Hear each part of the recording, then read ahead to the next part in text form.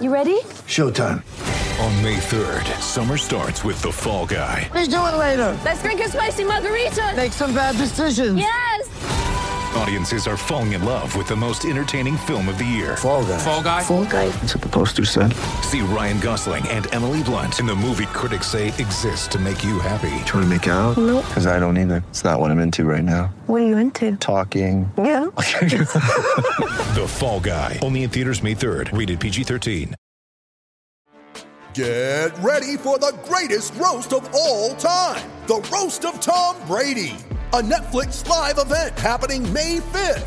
Hosted by Kevin Hart. The 7-time world champion gets his cleats held to the fire by famous friends and frenemies on an unforgettable night where everything is fair game. Tune in on May 5th at 5 p.m. Pacific time for the Roast of Tom Brady. Live only on Netflix.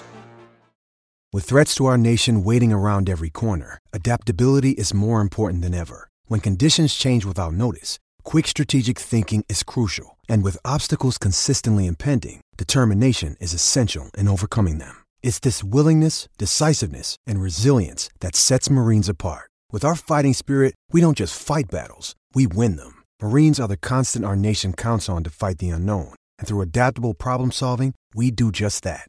Learn more at marines.com.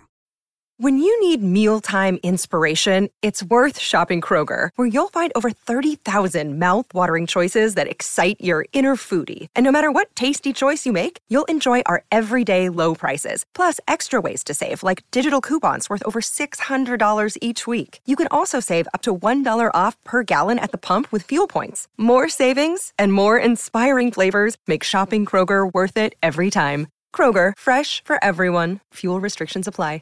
I had to go about it, write it out and find it myself. And there's some stories I can tell you. This is The Final Word Cricket Podcast with Adam Collins and Daniel Norcross. We have Norky back to host the show, as he did so nicely on Storytime with Jeff last week. I, of course, stood down for a few days last week for obvious reasons that we talked about then. I am more or less back on my feet now. I'm still a little bit ropey, as you know, Daniel, but I'm well enough to record a podcast with you here in Tooting, a place we've recorded the show a number of times over the journey, and Jeff's now taking his week off, which he needs after a fairly taxing tour of Pakistan.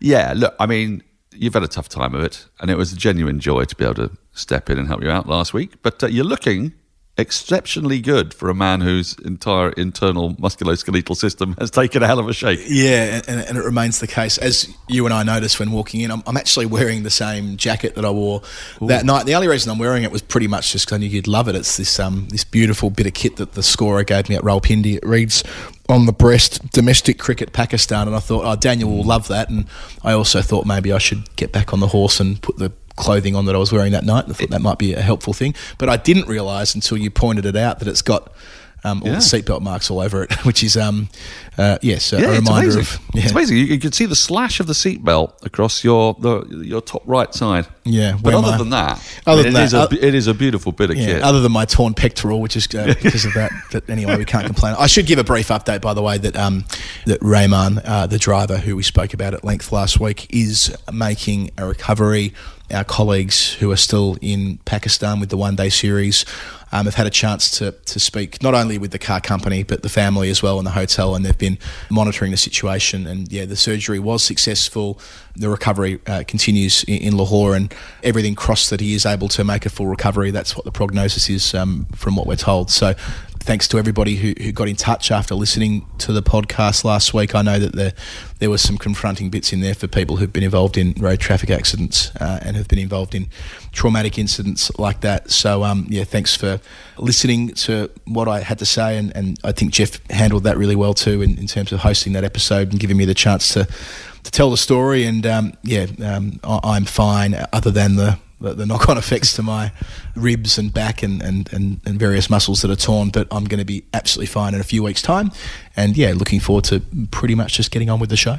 Yeah, and obviously we send our best wishes to Rahman, and because he's the guy who's in our thoughts at the moment. But it is great to have you back, Colo, as we look forward to the start of spring with the county championship in England starting on Thursday. Yes, well, I hadn't even considered this, but when we've had you on in winters past, it's often involved reflecting on where the cricket season is, or the England winter is relative to the Second World War. That's right. Now, I should have told you to plan this, but just off the top of my head, if we're a few days away from the start of the championship season, 2 days away actually, not even, nearly 48 hours exactly, we're recording just after 11 a.m.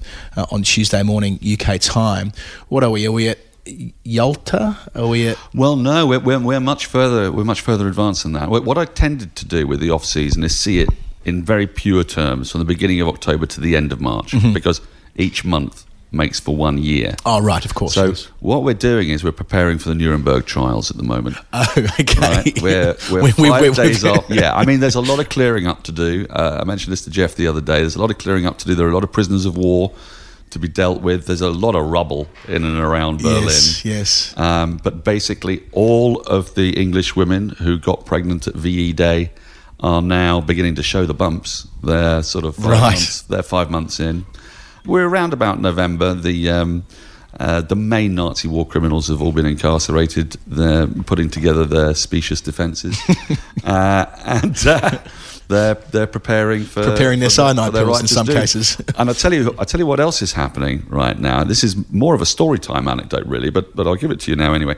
Major Nigel Harvey Bennett, the one-time captain of Surrey, he's just been demobbed because it's around about November of 1945. We're around that kind of stage now, and he's preparing to go to the Oval, where he's going to collect, he thinks, his membership ticket for the year. Oh, yes. Because he's been starved of cricket for 6 years. Right. Don't forget, he's a big cricket fan, played a lot at school. I think he may even have played in the first 11. I don't think he captained his side. And then, of course, he was whisked off to war, 1939 to 45. He hasn't seen any cricket since that series with West Indies, wasn't it? I think in 1939. Yep. And he's desperate to get back to the Oval, his favourite ground.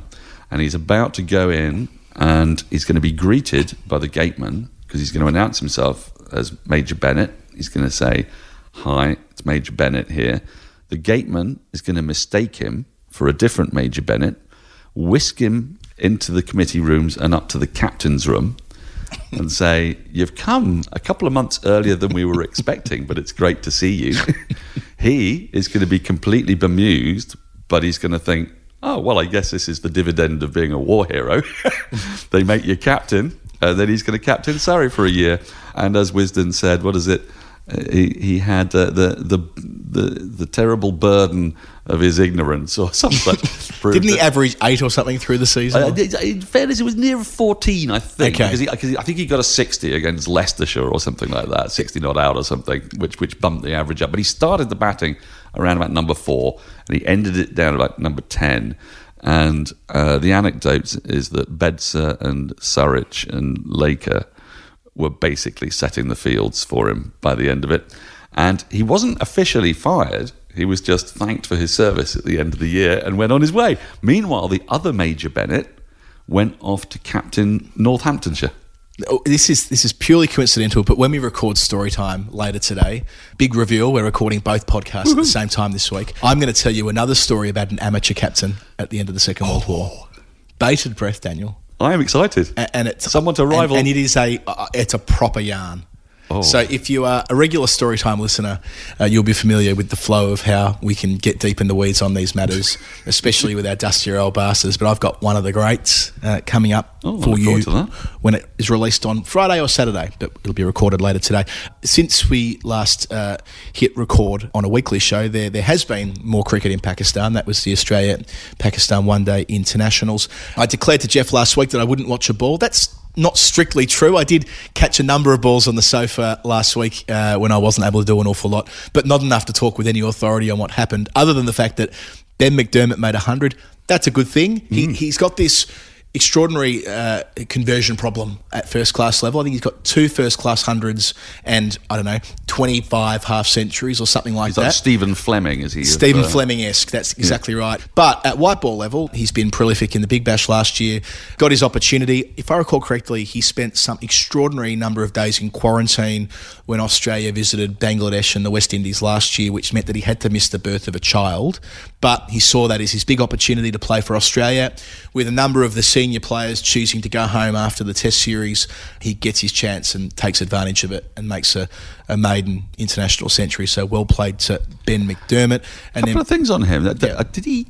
I think he said that Mohammed Rizwan, was it, came up to him afterwards? Oh, yes. It's a really lovely story. This is great stuff. Okay, so I love that you've picked it up that way. That I forgot to put this in our notes, but there's been a big thing on Pakistani Twitter, and bless them, they are some of the best cricket fans in the world. I've loved corresponding with them since going over there and returning, where they've started making fake accounts for Australian cricketers when they've done well. So there was an absolute rip snorter for Cameron Green doing the rounds for a couple of weeks, but all of the Australian players have ended up with these gigantic followings on what are effectively fake accounts. I'm not sure what commercial incentive there is to start these up, but yes, Ben McDermott had a fake account made up where it alleged that Rizwan had said to him something like, this will be the first of many, or some version of events, and it's this beautiful fake anecdote. So Ben McDermott, onto his real Twitter account, which has like 12 followers and he's never used it, said, I don't use this platform, but just a quick note to say,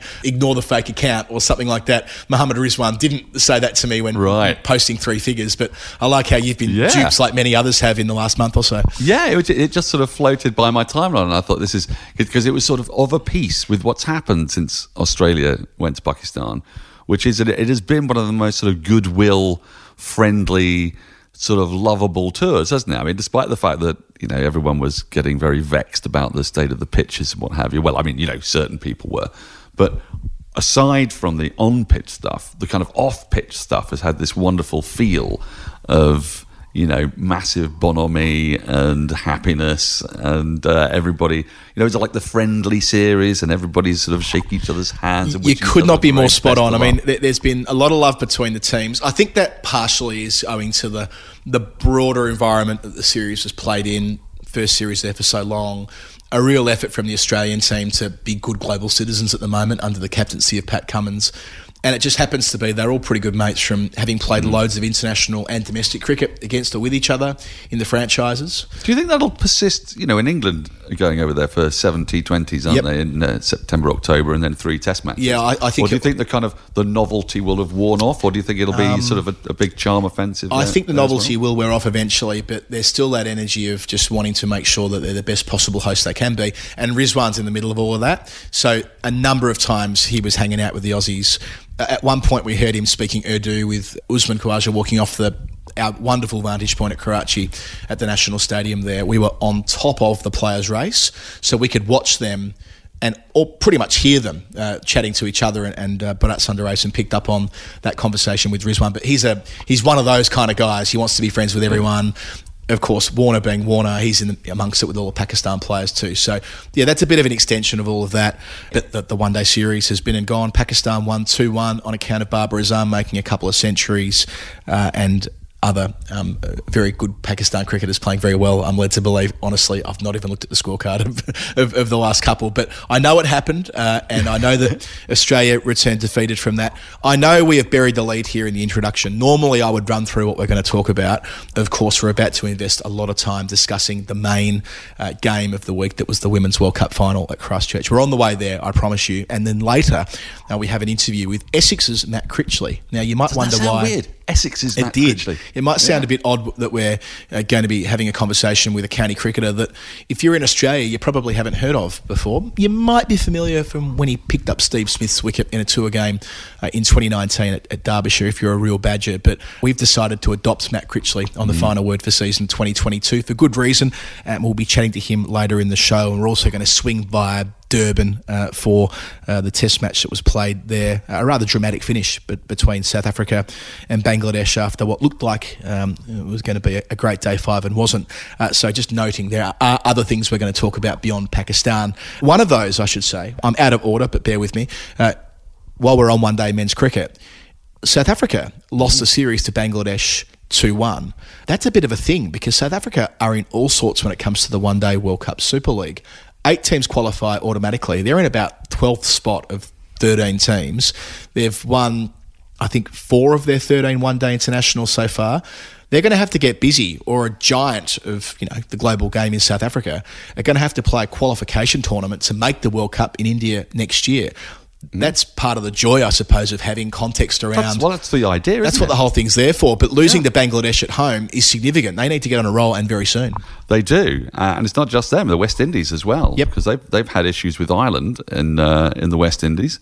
So True. Look, South Africa play 3 games in England. I'm not at the moment 100% certain if they're counting towards that. See, they should have had their games dealt with when during the pandemic, when England went off home after that barbecue. Yeah. But will they count? That's a good question. If I was a better journalist, I know I would have done the research. Well, if they do count, I mean, that's a serious mission for South Africa, because while England's test team is in the terrible doldrums, you kind of sense, I mean, I don't mean this entirely, but you get a kind of sense that Owen Morgan rather enjoys strutting his stuff with his England white ball team, because, they're a very, very good side. So the contrast between one side of English cricket and the other side of English cricket is enormous.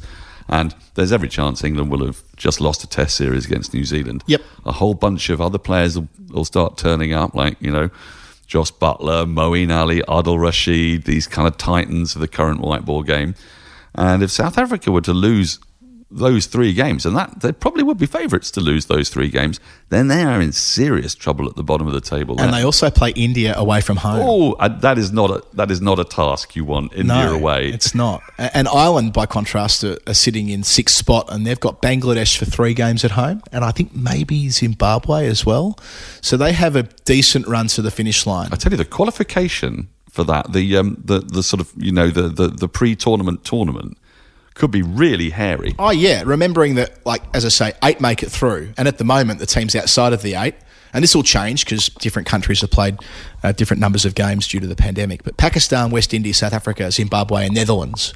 And that Netherlands-England series will be fun in June. I know a number of members of our Discord channel and Final Word friends on Patreon have already booked their tickets. I'm going to go.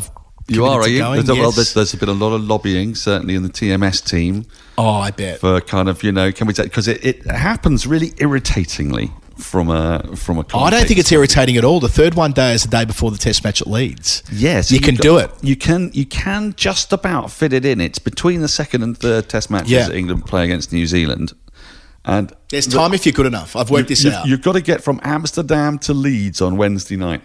You're going to do that? I'm going to do that, yeah. You're going to fly to... I'm going to make it work. I figure there'll be a flight to Manchester from Amsterdam. Oh, yeah? And then the train across? And then the train across. Just arrive late? It'll be fine. Yeah. I've done this before. As you know, I've once watched Australia play on the same day in 2 different continents, so I can make this work.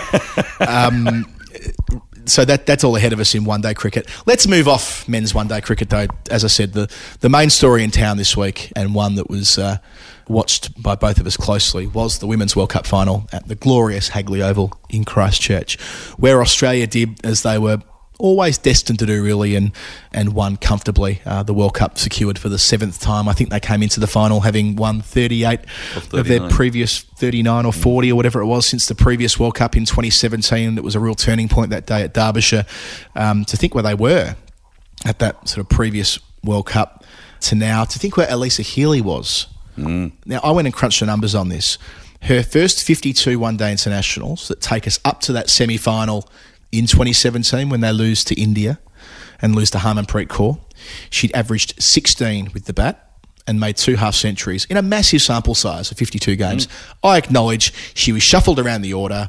She was a more junior player in the team then. Bit Danny Wyatt-ish, actually. Very Danny Wyatt-ish. That's a great comparison. Since then, her next 42 one-day internationals, she's made 5 centuries, including both in the semi-final and the final, 13 other scores above 50, averaging 52, almost all of those at the top of the list when they made that structural shift. And so it was player of the final in the World Cup, made 170, the highest score ever by a player in a World Cup final, did the job to annihilate the Windies in the semi as well, finished with in excess of 500 runs for the competition. What an extraordinary individual performance by a player who is every bit as important as Meg Lanning to their prospects these days. Yeah, I mean, the fact that everyone concentrates on the fact she's likeable, and she is likeable, but I'm not interested in how likeable she is, to be brutally honest with you. At the top of the order, she's game-changing. When I saw Shafali Verma last summer, I thought, wow, this is a different kind of cricketer. Yep. But actually, the problem that Shafali Verma has is that she's got all the raw talent and she times the ball magnificently, but she's not a professional in the same way that Alyssa Healy is. And what you see in Alyssa Healy's batting is somebody in complete control and mastery of the craft of building an innings and then kicking on. It's wonderful that, she doesn't go, she's not a slouch in the first 10 overs, but she gives herself the chance to go absolutely berserk. A little bit like how Kevin Peterson used to in Test cricket. I remember he got a double 100 against the West Indies, and the first 100 took about 180 balls, and the second 100 took about 50. And she bats with that assuredness. Now, she was given a life or two. England's fielding throughout the tournament was suboptimal. In fact, most countries' fielding was suboptimal, apart from Australia. And this was sort of key to me. Australia, they batted in that top 7 like no other country did. So if they did lose a couple of wickets, occasionally Healy was out cheaply, but Rachel Haynes was staggeringly good. Beth Mooney at the start just couldn't get out. She just came in and scored the run. You can kind of go through it, can't you? Lanning wasn't even the major wicket. It felt apart from that one masterful 100 that Lanning made, she wasn't the most important player. It is that depth. The fact that Elise Perry can be picked and bat at 7 in the final with a back injury that precluded her from bowling, it's depth upon depth. I mean, even let's pick Talia McGrath, an unbeaten 8 from 4 balls or something at the end, picks up a wicket. Barely needed, yet she was the most important player through the Women's Ashes series for Australia in the 50-over format a couple of months ago. Match winner after match winner. Rachel Haynes made the second most runs in the comp at 490-something.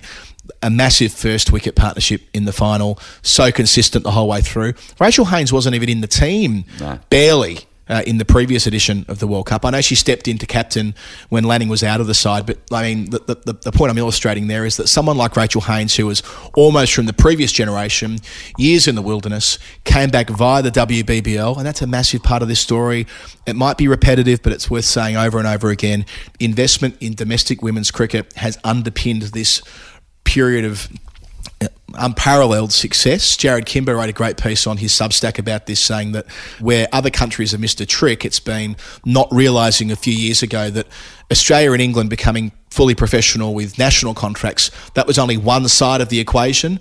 They needed the other side to come through in India, and it hasn't, as far as the women's IPL, or the West Indies, who won the T20 World Cup in 2016. They've not really got what you would call a world-class women's domestic competition as yet, although they're hopefully on that trajectory. New Zealand certainly don't have anything that competes with the WBBL or the Kia Super League, now the 100. So I think if you want to catch up to Australia, that's the obvious next step. It's not just about salaries it's not just about, what Jess Jonason's pulling in a year as a national contracted player. It's what her teammates for Queensland and for the Brisbane Heat are making as professionals down the chain, which is building the resilience across the board. Well, this is what you see, because what you see with Australia, and there was a sort of a hint that if you got after Australia, if you got close to them, then their vulnerabilities would come. And England got quite close to Australia in a couple of matches, actually, during the Ashes. In the very first one, the first T20, they put on probably more than Australia were expecting, got a couple of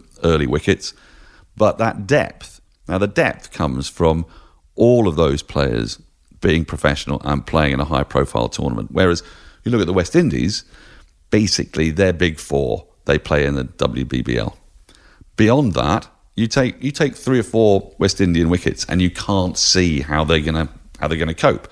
Whereas with Australia this time, on the rare occasions when they did lose a couple of wickets, they got, Ash Gardner came in, hit, 48 off 18 or something utterly ridiculous. I commentated that game. It was incredible. There's only one player in that lineup that you would say can't really bat, Darcy Brown. Jess Jonason's down at 10. I mean, 5 years ago, Jess Jonason's a 6 and 7. Absolutely. But there's no way she's a 6 and 7 in that side. So you can't actually take enough wickets unless you take 9 to really put massive pressure on the Australian batting lineup.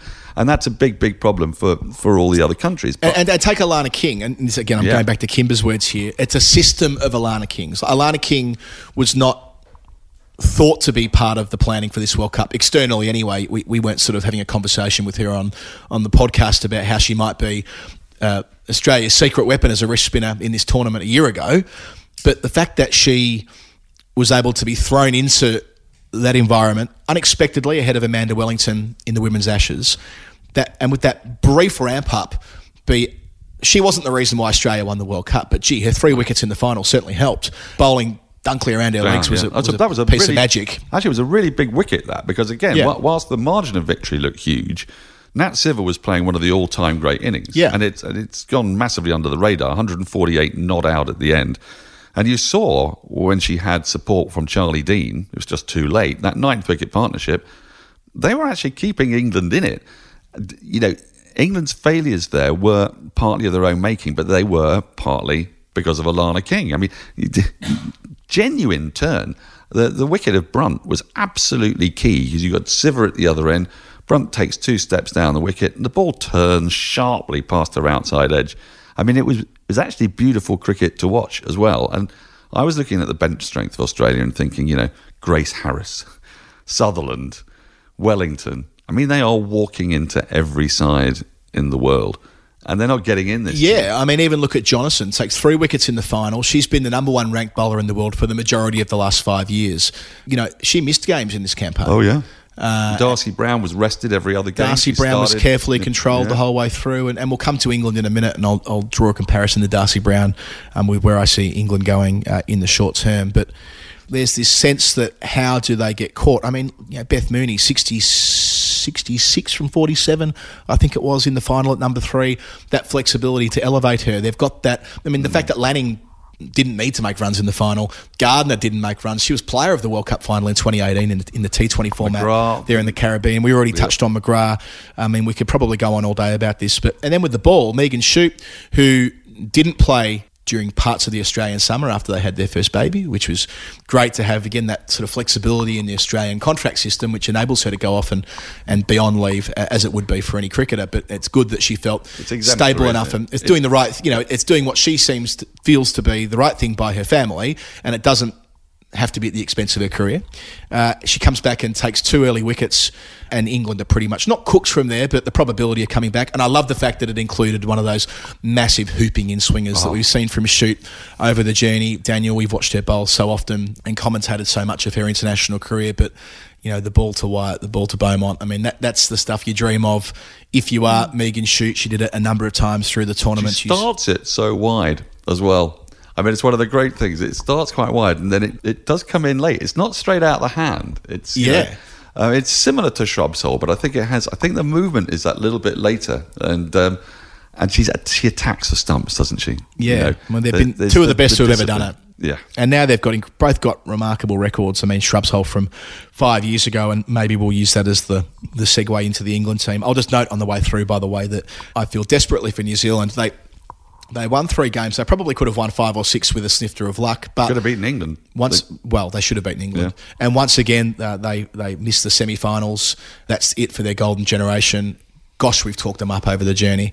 Won't be Bates and Devine and Satterthwaite. Do you think that's the end for all 3 of them? Look, whether it is or isn't, the probability of them being World Cup winners in 3 years' time, so if we jump forward to the next 50-over World Cup, they might go around again in the T20 format, but purely thinking of 50-over cricket, they've been the engine room for so long, and that'll no longer be the case. You use the West Indies as the example of a team that have had the ability to be on the global all-star circuit. The same applies for South Africa. They've had their golden generation, who've all been very lucrative assets in the 100, the WBBL, and they've honed their game and they've been outstanding in the 100 last year. Danae van Niekerk captained the team that won the whole thing, for example. In this World Cup, weren't they? They were great until they finally fell apart in the semi-final. Here's my fear. You know, my fear is that you can probably draw a parallel to Ireland's men. The golden generation come through and take them to a pretty special place. And what comes next? Well, I'm not sure what comes next for the South African women. I hope plenty, because their seam bowling group is still outstanding, despite being unpicked by Healy in the semi-final. They bowled out teams on routinely through the group stage of the tournament and got through a couple of close games at the end too. So it's not as though I'm foreshadowing South Africa falling off a cliff in the way that might be the case for New Zealand, but they better get that domestic structure right. They better not just rely on having their best talent getting to play in Australia and England, and hopefully Pakistan and or India. We talked about that on the podcast last week about the next big women's T20 comp, wherever it is in Asia. That's not going to be enough. Well, it's not going to be enough because you simply got to crunch the numbers. You know, in England, you've got the 800 franchises. Now, they are looking for Aussie talent, and they're looking for the best West Indian and South African talent. They're not looking for all South Africans. You know, Laura Wolfhard, Danny van Niekerk, Suna Loose, maybe Mignon du Preez, Ayabonga Kaka, Ishmael. But then once you get beyond that, there's not going to be 11 South Africans playing. There's just not space for it. No. There's just not space for it. Because there's space for 16 to 20 Australians for a kickoff, which is... Yeah, well, that's it. So, I mean, and this is good that we're having conversations like this at the back of the World Cup, by the way. Yeah, we celebrate the investment that Australia made. That MOU back in 2017 was instrumental to that. I think from memory, it doubled the average salary of a nationally contracted player. It provided a basic standard of living for every domestic player in Australia. The WBBL that came before that, revolutionary. England getting the ball rolling with national contracts in 2014, brilliant. England having 41 domestic contracted players last year, which expands to 60 this year. 60 to 70, isn't it? Yeah. Pretty much all of the teams are going to have almost all professional this year. There'll be a few outliers, but they're on their way to the same as Australia there. You little beauty. It's on the way. The pay differential is still alarming when you look at what the lowest paid man gets in the 100 and the highest paid woman. But, you know, again, Claire Connor will say she's a gradualist.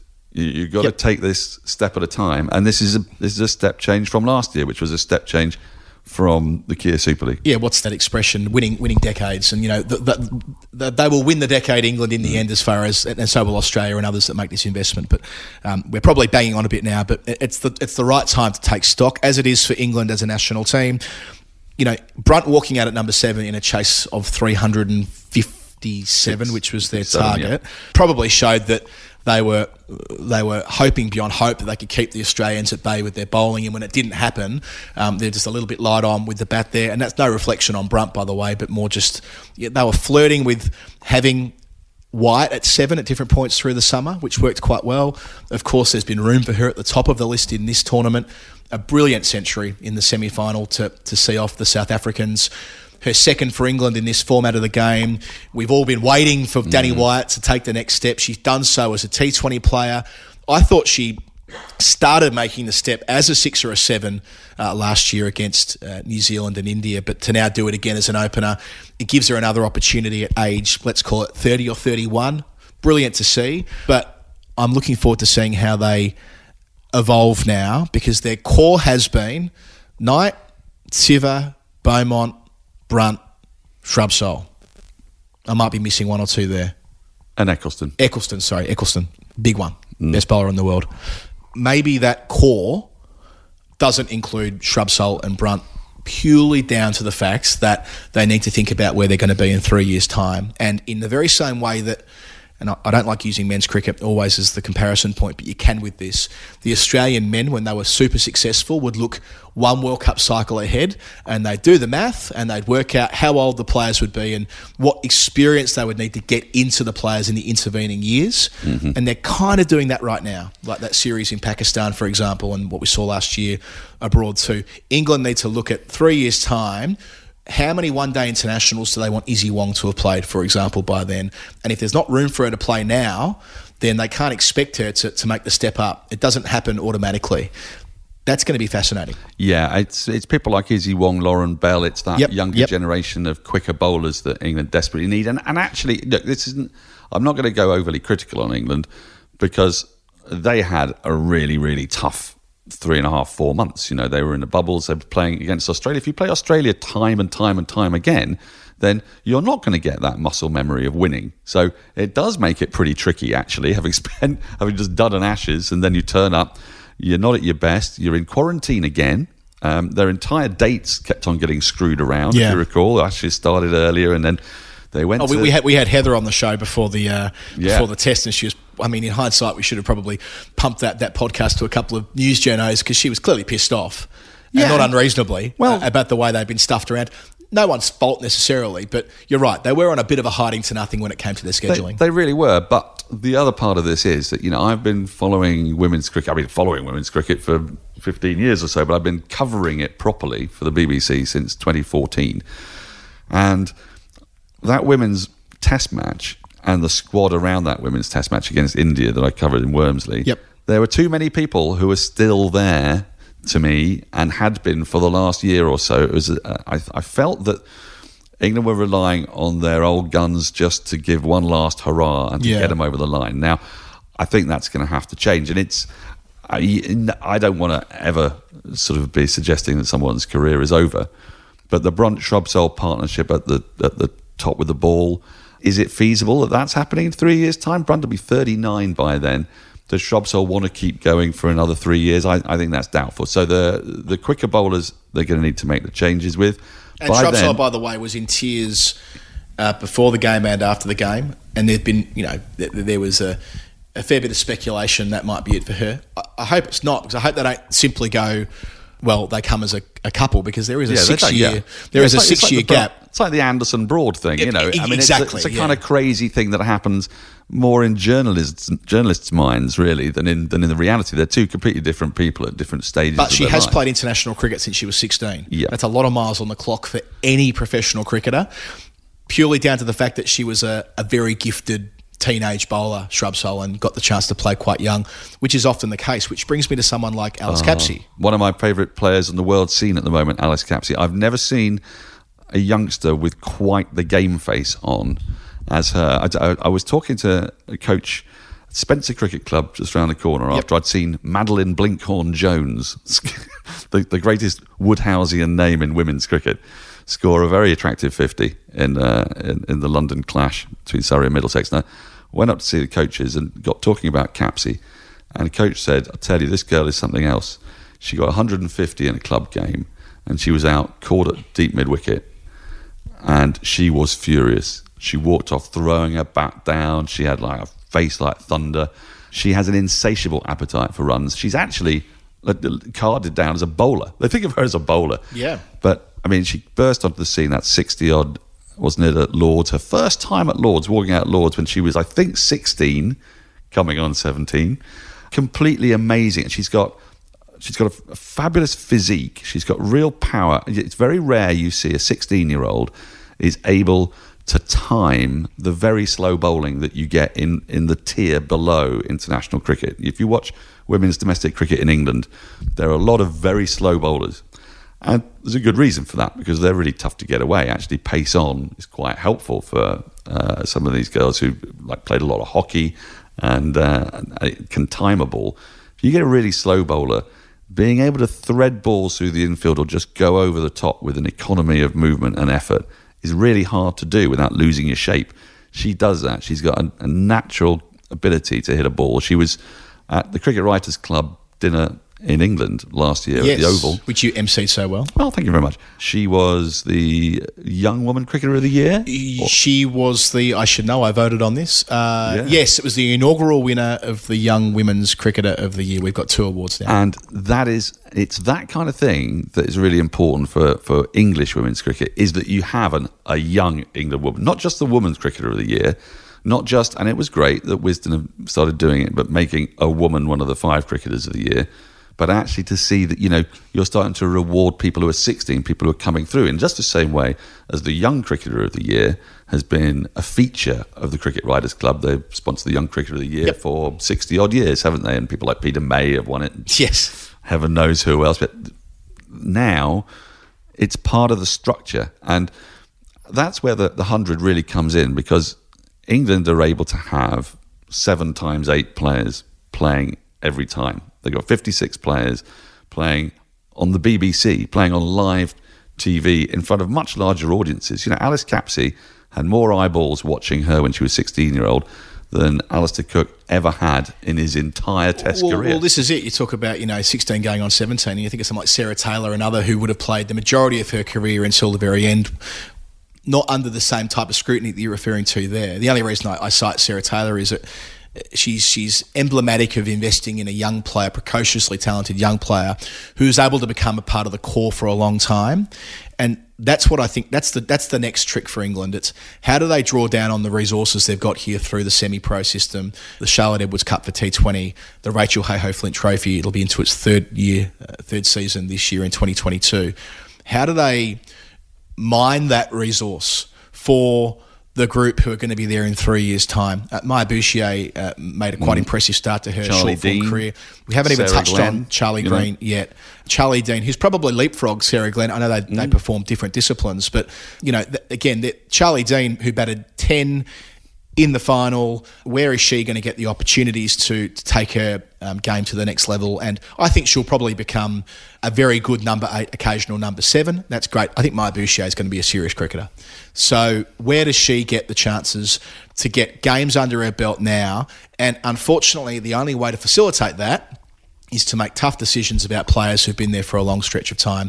What you're referring to effectively is the Wormsley 2014 crew, who some of whom are still there. Lauren Winfield, for example. Well, yeah, and I know anyone who's listening now has probably done the math on what you've done as well. They're probably thinking, well, you're talking about Lauren Winfield Hill.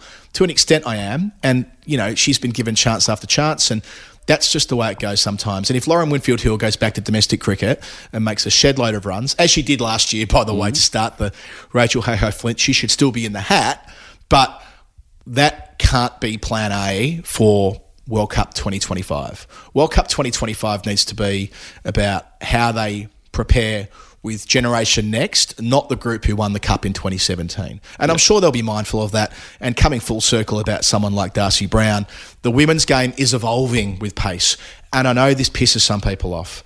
I sense it. I detect it on Twitter. When we talk about women and pace, there are some people who get frustrated at why do you focus so much on women and pace, and it's a different form of the game in the sense that you don't have to apply everything like for like with men's cricket. That's not what I'm saying. I'm just simply noting that someone like Darcy Brown, who is 19,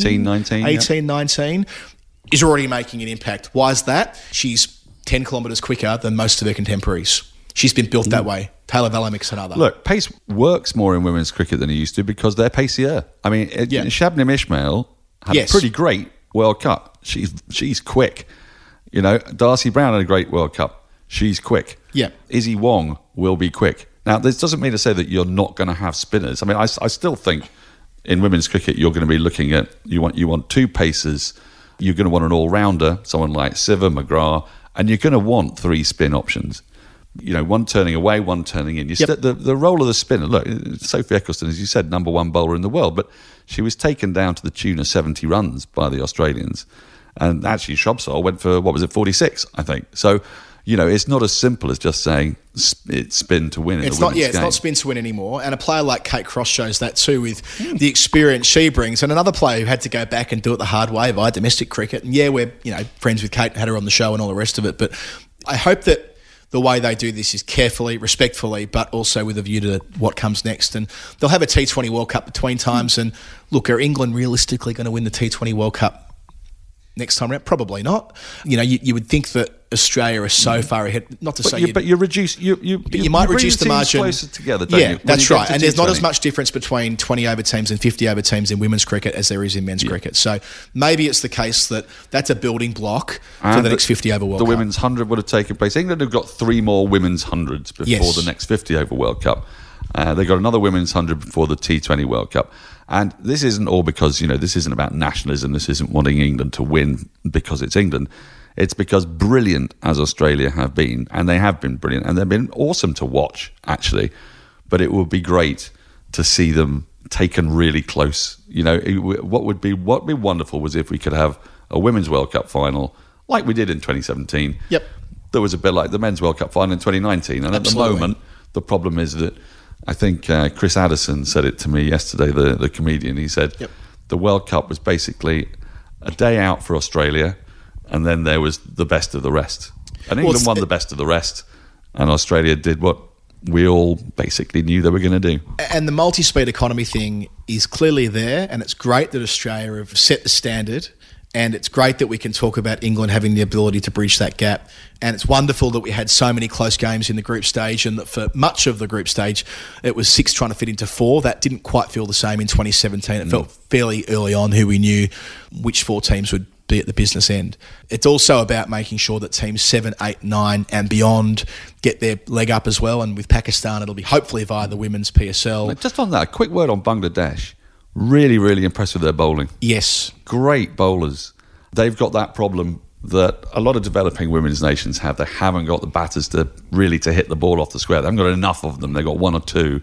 But, we saw it was Bangladesh that had Australia momentarily on the 4 rope. for 60 odd, chasing 190 or there was a moment there. I think they'd only lost 3 wickets in each of their previous 2 games, 3 games. Yeah. And then Bangladesh came along and bamboozled them. There's some interesting players there. Let's move on to the men's domestic game in Australia, because the Sheffield Shield wrapped up in April for the second time in a row, the second year in a row. The Sheffield Shield was still being played in April, which is unusual, but such are the scheduling challenges around COVID and all the rest of it. Last year was the first time, Daniel, and of course Andrew Sampson supplied us with this stat. In fact, I think we were having lunch at the time when he sent it through to me, that it was the first ever day where the county championship and the Sheffield Shield were being played at the same time. Anyway, that wasn't the case quite this year, but nearly.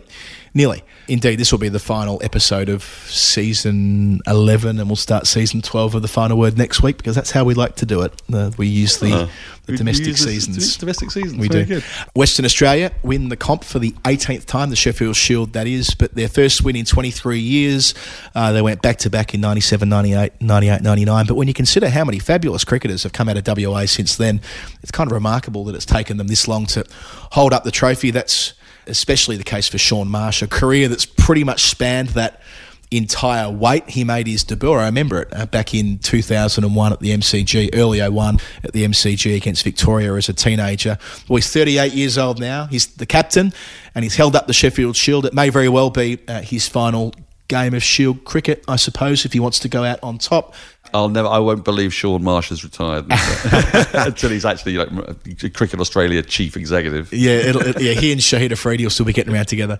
And it was nice that it was at the Wacker as well, a ground that was so important for him throughout his long journey. So it means that WA complete the treble, the One Day Cup, the Big Bash and the Shield for the men. The women also won the WBBL for the first time earlier in the season. So an incredible season for WA cricket, especially when you consider that much of it was played for them away from home. I mean, they went months of a time not seeing their friends and family or being bubbled with friends and family in order to play the Big Bash. They had the Fit Shield cricket around that.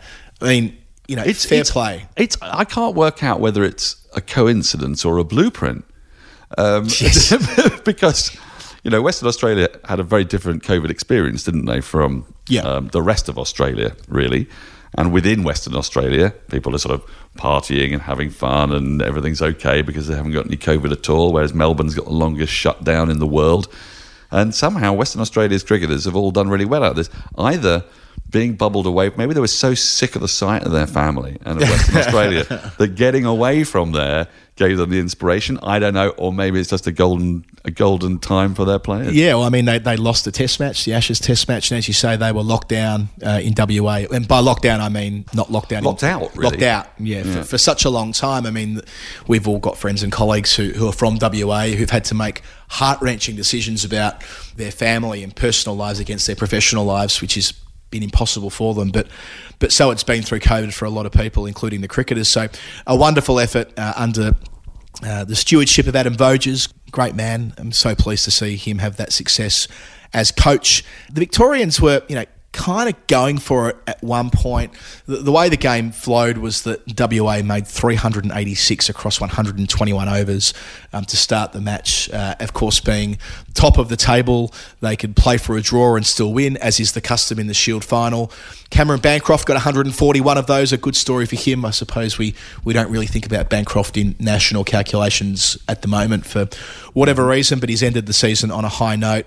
Sam Whiteman, his opening partner, made 85 and they put on 188 for the first wicket. So they laid a foundation against Scott Boland too, who just came straight back from being a glorified net bowler in Pakistan and straight back on the park in the Shield final. At least he had the overs under his belt from the endless training that we saw the poor bastard doing on the in the heat of Pakistan, lunchtime after lunchtime, net after net, but wasn't able to get a start over there. But no, he was leading the attack for Victoria.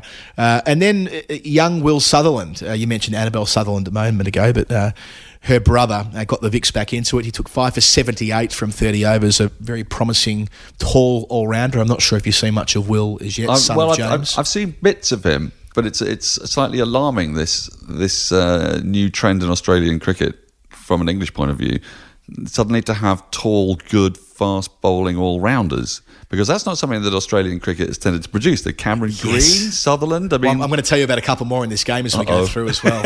You're right. I hadn't thought of it in those terms, but I mean, Green head and shoulders, right? Green's going to be just an absolute freak. I mean, yeah. Hasn't quite clicked yet, but he's very young. He's obviously going to click. Reminds me of a slightly better, younger Andrew Flintoff. Actually, yeah. I think he'll open I think I said to Jeff, I think it's entirely possible he'll end up opening the bowling for Australia quite a bit to balance the team off as and when they need him to. He's that good with the ball, and then he's got, I don't know, a dozen first-class tons already. But yeah, Sutherland might be next in the queue on that front if they did have a vacancy as an all-rounder down the track a little bit. It reminded me a little bit as well of what Peter Siddle did back in 2007-08 in a losing effort at the SCG when New South Wales won the Shield thanks to an incredible 100 by Phil Hughes, and Siddle took 5 or 6 for not many from a lot of overs, and that was the springboard into the Test team for him and the start of his long international journey. Yeah, the Vics in reply made 306. They batted for 105 overs, so they had to occupy the crease for a long time. Pekovsky back into the team after his what proved to be non-concussion, which is a good thing. That last reported concussion wasn't a concussion, so he got back a little bit quicker. So good for him to get in the runs with 59. Hanska made 80, but no one really kicked on. Mitch Perry, the night watchman, made 74. Another tall, fast bowler, looks good and can come in as night watchman and make 74 in the Shield final. Watch this space for young Mitch Perry. I think he's a decent prospect. Yeah, and they chased the bonus point. It's a bit complicated, but they didn't quite get there. And there was enough of a deficit that WA were able to effectively bat out the match, and so they did. They did have a wobble at one stage. They were 5 for 110, which that's quite the wobble. Opened the door. It did open the door for Victoria. I mean, if they run through the lower order, they might be chasing 300 odd on the final day, and they might have a ball game on their hands. That was when Philippi was out to Holland, but Whiteman, who I mentioned, made 84 in the first innings, made 123 in the second. He was player of the match.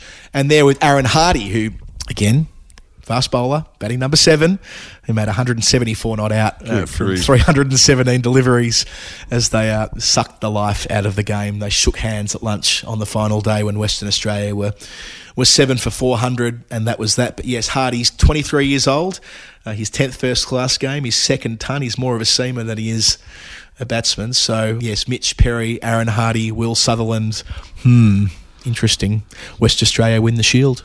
Yeah, and it sounds to me like they've got the skeleton of a team that could win it and go back-to-back, like they did those 23 years ago. Yeah, it's a good point. And and if it is Shaun Marsh's finale, what a great way to finish it. Not just holding the trophy up as captain, but he's had 3 really strong years. I think he was the Domestic Player of the Year 2 years ago and made a number of centuries. The criticism of Marsh in the first half of his career was that we talked about conversion problems. He never really made bulk centuries for WA.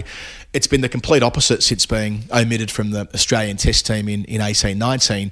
He's been a ton machine both at 50 over and Test level and won a couple of big bashes as well. And he broke the hearts of Englishmen in 2013-14 with he had an extraordinary series that year. Yeah, 2017-18, I beg your pardon. And rode his luck and scored tons of runs. When he started that series, I remember in Australia there was, not Shaun Marsh again. Then proceeded to reel off that 100 at Adelaide. All day. Yeah, that 100 at Adelaide that in very challenging conditions was a defining 100 of an innings of his career. One question for you before we move on the Sheffield Shield. And this is a question from an Englishman to an Australian. Yes. Well, I've always kept an eye out for the Sheffield Shield. It's a wonderfully constructed tournament. I like the number of games, the number of teams, the quality of the players. But as our county championship begins in 2 days' time, and I saw the pictures of the winning moment and Shaun Marsh with a trophy aloft, and I just I thought, when a side wins the county championship in this country, there's always all the members turn up for that day. Yeah, there's 2,000 people. What is it? Because while in England we're in constant conniptions about this tournament, every year there's, we've got to restructure it, we've got to remove counties, or we've got to have 3 divisions, or we've got to play fewer games or whatever. Still, the fan engagement is streets ahead, it seems, of where it is in Australia. What's the reason for that? Yeah, it's a good question. There are some similarities to the championship in that if you go back 50 or 60 years, the Shield was very, very well attended. Remember that the traditional Boxing Day Test match was a Sheffield Shield game between Victoria and New South Wales, and they'd get big numbers to the G for that. And so it was through the 80s when Queensland were on that mission to win their first Shield. It took them another decade, but you look back at the television footage of those finals and they were well attended too. I think that it's a story about how easy it's been to engage with the Shield online, and that's a great thing. They get extraordinary numbers of people watching the streams, and much as what we see in the Championship, isn't it? Yeah. They've had that service for quite a long time now. Before the Championship really got ahead of that, the Championship do a good job now, but the Shield have got all the games on what's known as KO, a streaming service. They're all streamed properly. They're leaps and bounds ahead with commentary and that kind of thing. And by that I mean they often will have a game on the proper sort of Fox cricket channel with Fox's commentators and so it goes. So I think that's partly it. It's very easy to access that way. And Shield finals that I've been to, one that stands out was 03-04 when Victoria won for the first time in a dozen years. That felt like there were a lot of people at the G. Then maybe there were 15,000, 20,000 people there, or maybe that's just the recollection of a university student who'd enjoyed too many beers in the outer, lapping up Victoria's success. Hard to know for sure, but yeah, I think that it would be wrong to assume that because people aren't there that it isn't considered to be a special thing. But at the same time, when WA won the One Day Cup a few weeks ago at the Junction Oval in Melbourne, there were I think someone counted, there were 20 people there when the trophy was being handed out because it was played at a neutral venue because they had to be in Victoria because of COVID. So, yeah, I think it might be partly a COVID story. Even thinking about when WA won the Shield in 97, 98, there were a lot of people at the WACA. So it might just be a sign of the times or something like that. But a competition that is in rude health, even if it was truncated this year and they did play fewer games. They only played 7 games this year, Victoria and WA, and we would never want it to get to that stage. But hopefully it'll be back to situation normal in 22-23. Let's dart across from Perth, across the Indian Ocean to Durban, to where South Africa played Bangladesh in the first of 2 test matches. Norky, this looked for all money like it was going to be a classic for about 3.5 days, and then Bangladesh were bowled out for 51 in 114 deliveries, and South Africa go one up with a team that includes some names from yesteryear a little bit, thanks to the change in Kolpak regulations, thanks to the Brexit vote, but also missing a whole bunch of players who otherwise would be there if not for the IPL. Simon Harmer, the man who got away from English cricket. English cricket's been very good at stealing players that it has no right to have, but staring them in the face for the last 5 or 6 years has been Simon Harmer, who is not single-handedly by any means part of a very good Essex team, but he has been the missing piece in really any English County Championship team's armoury, which is a really effective spinner. And he has taken wickets, they say for fun. I don't know bowlers who don't enjoy taking wickets, but he has taken mountains of them, and he was on the verge of being qualified to play for England.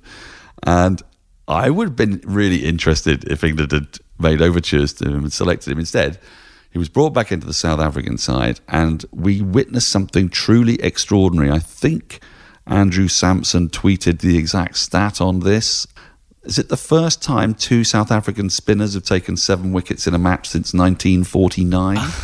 And in that second innings, with Bangladesh chasing a chaseable total, frankly. Yeah, they were after about 300. I wrote it down here somewhere. It wasn't 274. 274 in 7 hours. There was the time to do it because they'd bowled well in the second innings, despite the fact they had 2 guys in their team, by the way, both of whom have played a significant amount of Test cricket, but average over 56 with the ball. Eberdot being one of the more fascinating guys. That's a whole podcast to do on Eberdot's career.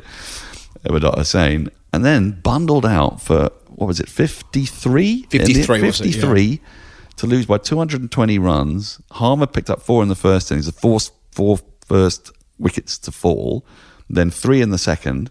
Maharaj, 7 for 32. For a start, a turning track. South Africa having spinners.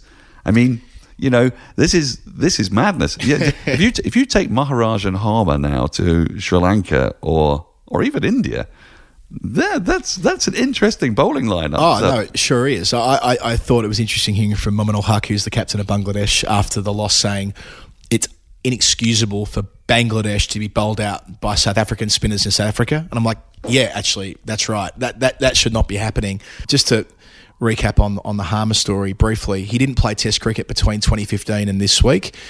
Between times, he took 300 wickets for Essex at like 19. So just to add, there might be people listening wondering why he didn't play for England. It's important to note that he never had a route to play for England. In order to be qualified for a different country, in England's case anyway, you need to have an English passport and then do your qualification period, which is now 3 years thanks to the Jofra Archer situation. It was 7, then it became 3 to become brought into line with other countries and what most of the ICC full member nations have. But the key thing here was that Harmer would have needed to have served probably, I think it was half a dozen years of residency to get his passport, and then 3 more years on top of that. So it was never going to happen. In the same way, it was never going to happen for Dwayne Olivier, who arrived in England and said, I want to play for England. And nobody told him, mate, your granny isn't English, buddy. You're not getting a passport. Different for players. Normally there's a way. Yeah, different for players like Stevie Eskenazi, for example, from Middlesex, or I'm just thinking of him because I cover him regularly, or Sam Robson, who did have an English passport, so there was no dramas there, or who are some others? Ryan Sidebottom at Warwickshire, Mark Cosgrove when he was playing at Leicestershire. They all feasibly could have played for England at different points, but not Harmer, not Olivier. So Harmer getting the opportunity to go home is a great story, as it is for Olivier, as it might be for Kyle Abbott, because I understand there are complications around Colpack contracts and the incentive structure there and the desire to make as much money out of being a professional cricketer as you can. But now that they can balance it off and be overseas players in the championship, as Harmer will continue being for Essex this year, whilst playing Test cricket, that's the way it should be. Absolutely, and it's great to see the Brexit dividend is working for South African cricket. Yes, the one constituency grouping that this is working out for is for South Africans who made the move before 2020 or whatever it was. So, and just one other point statistically on that all-out 53, yes. And I fucking loved this. 114 deliveries, right? That made it the equal 11th shortest completed innings in Test history. Okay, that's a thing, but it's not that big a thing. It's kind of a thing. It's tweet worthy, but it's not article worthy. It's the fourth dot point when listing all the statistical atrocities that happen when you're all out for that number, including the fact that it's Bangladesh's second lowest score in Test cricket. How about this though? They are the third team to be all out in 114 deliveries. The previous time it happened was in 1899 at Cape Town at Newlands, where South Africa were bowled out by England for 35. The time before that was exactly 10 years, almost to the day before, in 1889, when they were bowled out for 43. So on the 1st of April 1899 and the 25th of March 1889, both times at Newlands and both times England bowling out South Africa, both happening in 114 deliveries. Never happened since, after almost exactly a decade, within 5 days of it being a decade even, and then it happens yesterday with South Africa. Aren't numbers beautiful? And I think somebody got in touch with you to say what they liked even more. Oh, yeah. That in 1889 there were 4 ball overs. Yes. In 1899 there were 5 ball overs. And in 2022 there are 6 ball overs. So 4, 5, 6, 114, 114, 114. Always in South Africa. And yeah, I mean, England doing it twice 10 years apart reminds me of when I first read it, by the way, I misread it. I thought, fuck, it's happened within 6 days of each other. I read 1889 as 1899 twice. I was about to go, what? But even I like it almost more that it had that span of time, that it was 5 days short of an even decade. Yeah, it's beautiful. They go to Port Elizabeth next, to St George's Park for the second Test match of that series. Daniel, let's go back to Melbourne now. Briefly, just to reflect on the Shane Warne Memorial Service, the State Memorial Service that was held last week. I know that you're watching it as well on television. A remarkable event that no one will forget. I don't think, whatever it was, 60,000 people at the MCG, live, uninterrupted coverage everywhere, including here in the UK. They said 1 billion people watched it. I'm sure that couldn't have been possible, but let's ignore the mathematics around that. I saw an op-ed in the paper trying to unpick why 1 billion people couldn't have watched it. Like, honestly, who cares? But a lot of people watched it, right? A combination of celebrity, of music, of mates, of teammates, I mean, gags about his phone. Yeah. Sort of inside jokes around God knows what was on that. Well, it's I guess the point I'm trying to make is it could not have done a better job of kind of capturing Shane Warne in all of his celebrity and all of his public interest. It was remarkable, wasn't it? Because a lot of times, memorial services often take quite a while to put together, and if you're going to do somebody that huge justice, a lot of thought needs to go into it. Now, I dare say a lot of thought did go into this, but the naturalness with which everybody felt able to talk about Shane Warne, I suppose, is testament to the man himself, actually, that you didn't really pussyfoot around your feelings about Shane Warne. There was an incredible, refreshing honesty to what everybody said. There was huge amounts of emotion. You felt unbelievably moved by the side of his children, his father. But I guess because of the person that he was, there was no side. And people didn't feel, therefore, that they needed to pussyfoot around how they were going to describe Shane Warne and what Shane Warne meant to them. And I think, bearing in mind the amount of shock that people were in initially when you were out in Pakistan, you'll have experienced this. And I say this from the perspective of an Englishman looking on, what that service told us, what that event showed us was that Shane Warne was every bit as important as everybody in England thought he was to Australians, and then some. It's inconceivable. I can't think of an English cricketer who could have that happen to them now, partly because, we don't have a genuine, true great of the game, perhaps, but more because of what he meant to Australian culture, what he represented as an Australian. And all of that was to the fore in this. It was a really quite surreal thing to watch from here, and unbelievably moving, but also just you smiled so often watching it. It's just, oh yeah. Everything was really relatable. There was no kind of maudlin, when we do state occasions here, the Death March gets played and there's a black coffin and everybody's unbelievably somber. This was not that. And quite right too. It's in the time-worn phrase, which is usually misused, it is what he would have wanted. Yeah, you've done a better job of summing that up than I ever could, actually. I think maybe that's because you are an outsider, and whereas I'm a Melburnian and always will be. I'm a Londoner, but I'm a Melburnian, and Jeff and I spent an hour and a half talking about this a couple of weeks ago, so I don't propose to rehash all of it, but how could you not be affected watching his children speak? When you have that sort of that rawness of what they're experiencing, the recency of that, and not to be, again, ignoring how many people may or may not have been watching on television, but either way, a shitload of people watching them, all eyes on them, every word being considered by the audience. Then there's the balancing that out with sheer celebration of the cricket side of things, the fact that it was scattered with montages of wickets and stories of days in his career, stuff that you didn't necessarily know unless you knew him really well. Like there were kind of anecdotes about him as a player and how generous he was as a friend to a lot of people. And if you what came through really strongly was that if you were a member of that Warne inner circle, that inner sanctum, and it felt like it was a pretty big inner sanctum too, like he had a lot of love to give. I mean, look at the mural. I mean, most of the people in the mural who are alive managed to end up on stage at different points, and that was pretty cool, I thought, or were in the audience. And that final defining moment of them pulling the drape down on the Shane Warne stand, I've always been really proud of the Great Southern Stand as a place where people gathered. I mean, I've stood it, not to make it about me at all, but like that grandstand means so much to me. It's where almost all my formative cricketing and football, for that matter, experiences take place in there from 1991 onwards.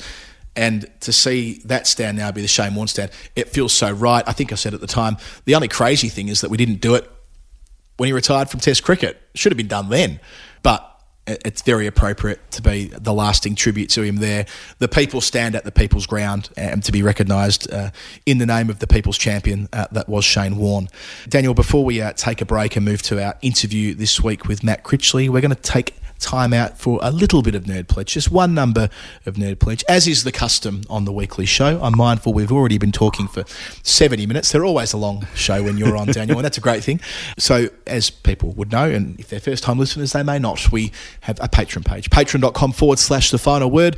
That's where people have joined us over the last couple of years, the last few years now, to send through sums of money that relate to a cricketing number, which we then tell a story about, and that helps fund the show and allow us to do what we do with The Final Word day in, day out, and we are eternally grateful for it. The number that we're going to consider today, Daniel, is $2.44 in AUD. So $2.44, 2.44, and it is from Mike Dunn. It doesn't have a clue. That's the way I like it. I don't have a problem when a clue's sent through, of course. I'm grateful for a steer. But when we get a blank slate to start with... It's beautiful. It lets us take it any which way we please. And I assure you, later in story time today, when we record for Saturday, we're going to go on a fair few tangents. Oh, yes. But for 2.44, well, you and I were at the MCG. We were just talking about the G in relation to Warnie when Alistair Cook made his 244. Christ, it's over 4 years ago now, Daniel. Lots happened in our lives since then. You weren't covering that test match. And I just thought, before we get into it too deeply, I remember you having quite the week from Christmas Day all the way through. Oh, you yes. were working with me. We were doing videos at Stumps each night. But let's call it for what it is. You'd had a skinful each day because you didn't have to commentate. That's right. I was doing 4 of the 5 test matches, and the one I was missing was the Melbourne test. And Christmas was an extraordinary day, Christmas Day. You were very, very generous in hosting us in the evening. My wife got food poisoning from eating oysters when I suggested that she shouldn't because we thought she was allergic to them. Colo, I'm on the way. Catherine is out of the car and she's throwing up. I'll be there when I'm there. Yeah, I was quite haunted by that, and she's never let me forget it. I had to basically put her into bed. I'm still going to make it. I'm still going to be there. Don't worry. Are you okay, darling? Are you sure? Right, I'm off. Like a rat up a drain pipe.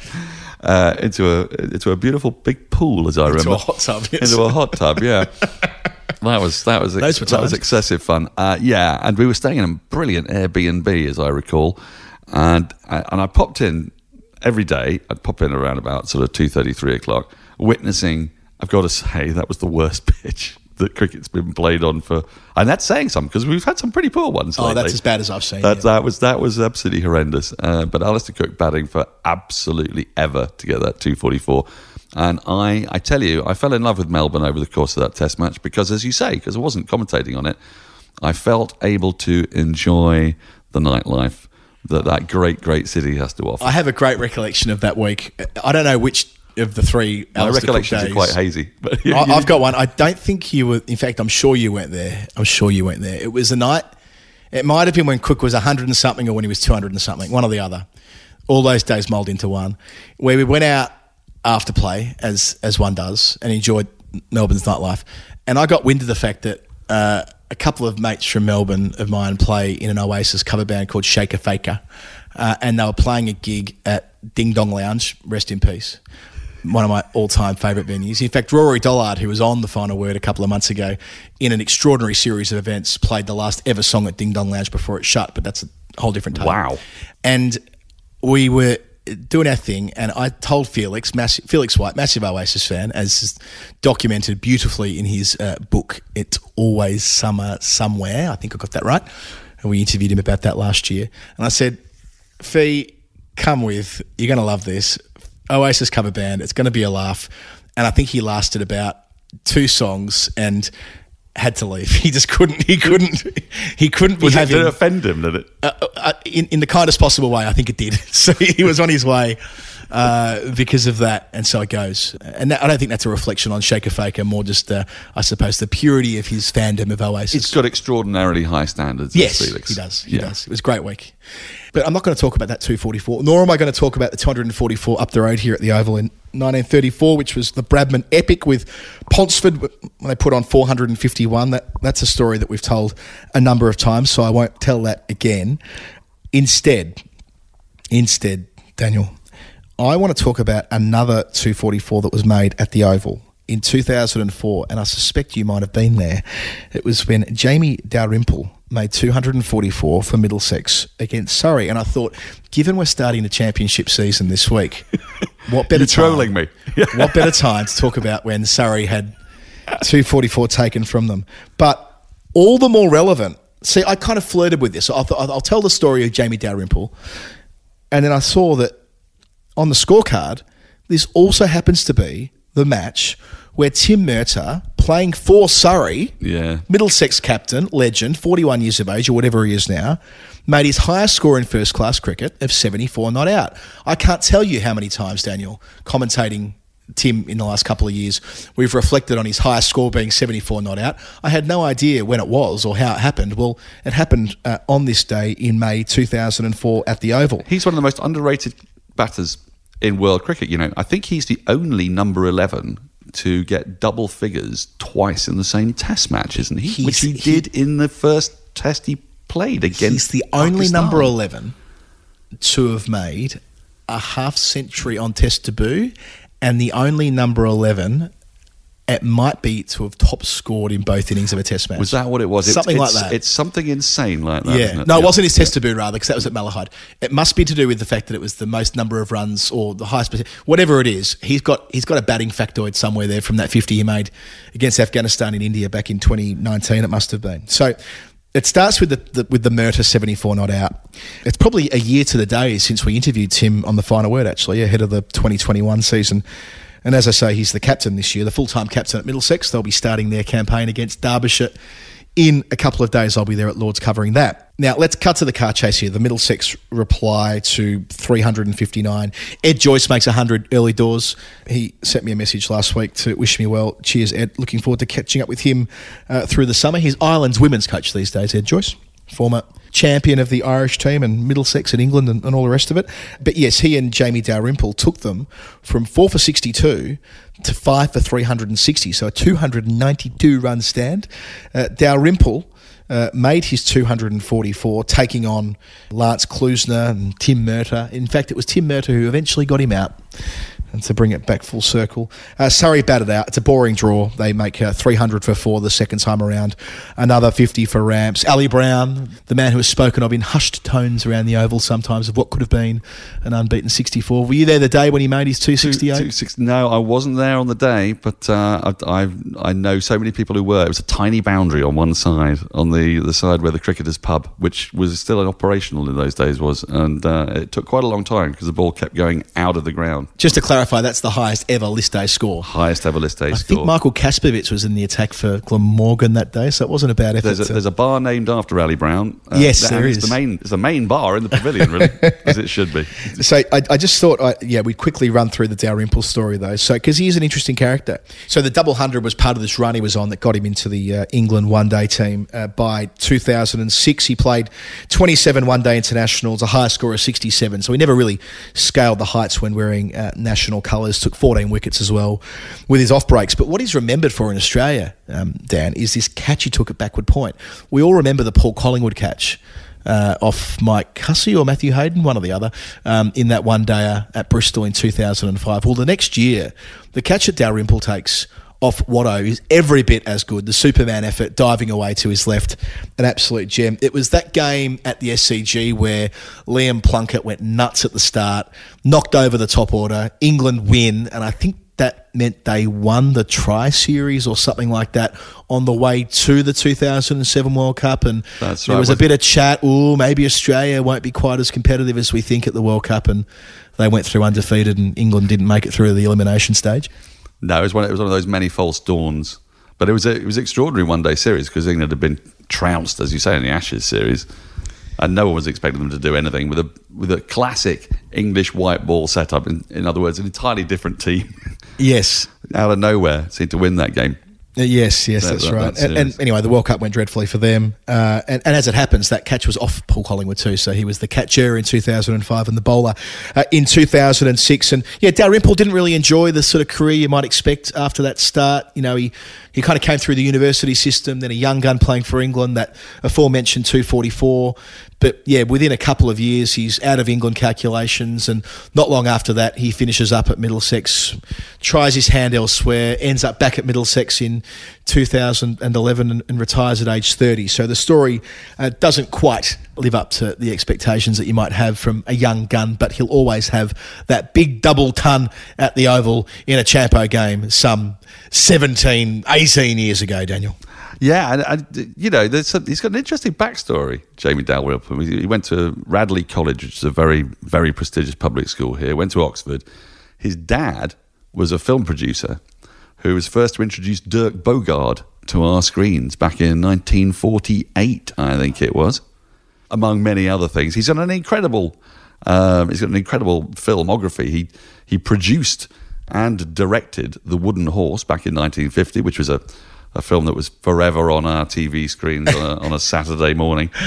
He's produced, co-written, been executive producer on about 50 films. He ended up marrying, Jamie Dalrymple himself ended up marrying a woman called Sophie Stackler, who has got a lot of money. And I think that cricket became less of an attractive prospect. That might have been why at age 30 he's like, I'm not going to play for England again. Maybe sack this off. Yeah, I mean, it wasn't like the Zafar Ansari sacking it off because he wants to become Secretary General of the United Nations. and he will do one day, believe you me. Let's hope so. But no, I think he went off for more lucrative pastures.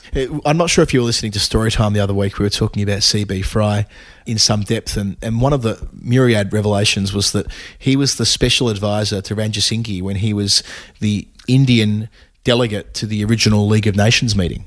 Yeah, so he took CB Fry with him, which is when he was offered the throne of Albania. So for some people, life takes fascinating twists and turns. Mike Dunn, that's probably not why you sent through 244, but the beauty of Nerd Pledge is that you can tell us, or you can give us a steer as to what it might be about, and we'll tell the story on Storytime at a later date. Patreon.com/The Final Word if you would like to contribute to doing what we do on the show. We love yous all, and the Discord channel has been, as ever, brilliant. Again, I mentioned this at the start of the show, but a lot of love from people on there after my accident a couple of weeks ago, and that was most appreciated, and I'm looking forward to picking up the conversation there as we begin the championship season in a couple of days, and that might be the right place for us to take a breather on the final word. And when we return, we'll be talking to Matt Critchley.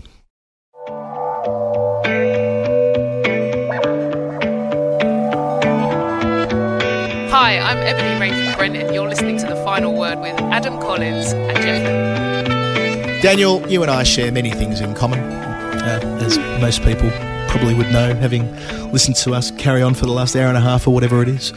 One of them is that we share an affinity for Woodstock cricket bats and the whole Woodstock range, really. It's not just bats, they do everything, including gilets, I noticed this week, and baseball caps and other bits and bobs. But mainly, they're in the business of making cricket bats. Award-winning cricket bats. They went 1-2 in the Good Gear Guide last year, and now cricket bats that you can see on the test field. Joshua Da Silva, we mentioned it last week, but made a splendid maiden test ton with a Woodstock of his own. And a beautiful test ton it was too. That ball pinged off that bat, didn't it? Oh, yeah. I love a Woodstock bat. They're handcrafted, they're lovingly cared for. And it's not just Joshua Da Silva. There are some more and more names in the you'd see in the English County Championship, for example, people using them. Stephen Finn, a man I do a podcast with, we've said him, because he's got a Woodstock bat, we've said, look, you've got a decent stick now. We don't want to see you poking and scratching around. No more Watford Wall. No more Watford Wall. We've set him a target of 25 boundaries in the first class boundaries this season, because he's got a proper. Is he going to play? Yeah. You going to play this week, do you think? We think he is. Yeah. Well, in fact, I don't think Sussex play this week, do they? I think they've got the week. No, they've got Nottinghamshire. Oh, they do. Sorry, right. Nottinghamshire, and on Friday, this will be one to just keep an eye on if you're listening to this before Friday. Snow is forecast for Hove and the south of England. So dear old Finney, now advanced years, 33 years old, turning out for his new county for the first time.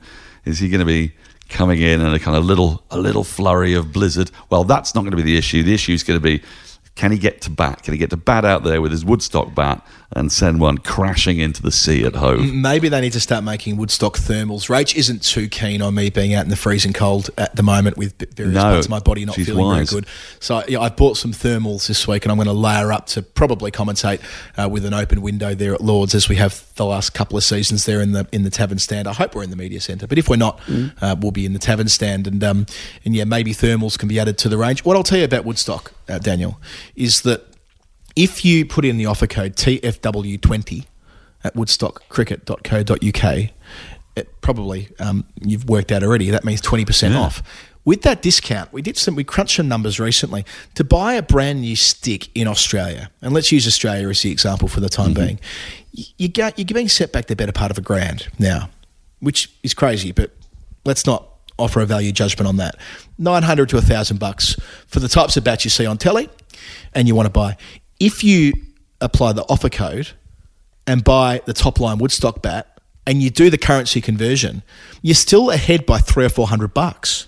Oh, well, that's a couple of seriously good meals, that. Well, yes, that is indeed. But you're getting a bat that's award-winning, and you're getting it shipped to you, and you're getting the personal consultation, which they do on Zoom if you're in Australia or any other part of the world. I'm only using Australia because of that price point I mentioned before. So why wouldn't you do it? This tends to be the time of year you're thinking, gee, do I need a new stick for next year? April, pre-season's a couple of months away. This is the perfect time. And by contrast, if you're in the UK, the offer code of TFW20 will only help the situation because the shipping will be fuck all because it's only going to be in the country. Too right. And if you're wondering what is it that's so great about a Woodstock bat, yes, there's the consultation. Yes, there's the fact that you know that these are high-quality bats. Joshua Da Silva's not using it unless it is. But the almost unique factor for me is that I picked one up. I said, right, I think I need a lighter bat. My bat's too heavy. And he said, are you sure you need a lighter bat? I said, yeah, I feel this. He said, well, yeah, that feels heavy. How does this feel? And I picked it up and said, yeah, that's much better. He said, it's exactly the same weight. That's what there is a. It's a heavy bat, but it's a light bat. Yeah, without sort of indulging too much in this, there is sort of an art to bats, isn't there, with respect to the pickup and all the rest of it. And it's John Newsom, isn't it, the bat maker there, who does all of the work, all by hand. My daughter Winifred has a Woodstock bat. It's a beautiful thing. Oh, we got it for her second birthday. She loves playing around with it at the moment. In fact, quick Winnie anecdote. I know we're rambling on today, but hey, it's our podcast. We'll do what we want. This morning, she was kicking the soccer ball around, the football, I should say, in your terms, a ball that Vish and I stole last year when we were in Regent's Park. I think it was Regent's Park, somewhere or another. We were walking around and saw an errant ball, and we just picked it up and gave it to Winnie. Little kid-sized ball. And every time she kicks the ball, she goes, "Hazard!" Oh. So she is so hardwired to cricket that she thinks that any time something happens with a ball, that your natural response is to go, "Hazard!" Oh, good girl. Oh, she's got no chance, has she? No. This is going to be a real tussle of nationality when it comes to it. Yeah, well, given she's going to grow up here and she already speaks with that English accent. Yeah, she's one of ours. I think that it's going to be hard to mount the case, put it that way. But yes, she'll have a Woodstock bat as she grows up, and you can too. woodstockcricket.co.uk, TFW20 is the code. There's never been a better time to get yourself a new bit of kit. Hi, I'm Natalie Jemanis, and you listen to The Final Word with Jeff Lemon and Adam Collins. It is The Final Word with Adam Collins and Daniel Norcross. And as promised, our interview today, our feature interview on the cusp of a new county season starting, is with a man who's starting the second stage of his career, Matt Critchley, now of the Essex County Cricket Club, formerly of Derbyshire. New club, new season. You must be very excited. Yeah, definitely. I can't wait to get going. Thank you for having me on here and stuff. But yeah, I can't wait to get going. Excited. Cricket, with all the media days going on, fielding in the snow, batting in the snow, feels like it's about to start again, which is exciting. Sometimes it's not as exciting when you get out there and you're shivering, but yeah, can't wait to get going. So the reason we wanted to get you on is because we kind of think you might be one of these guys who might just emerge from the pack. You've had a great season in 2021, a pretty useful season in 2020 as well. You've made the move to Division 1, which is no small thing, but you've got a good backstory as well. Let's go back to there. So a kid of Lancashire persuasion originally, weren't quite getting the opportunities that you thought you might.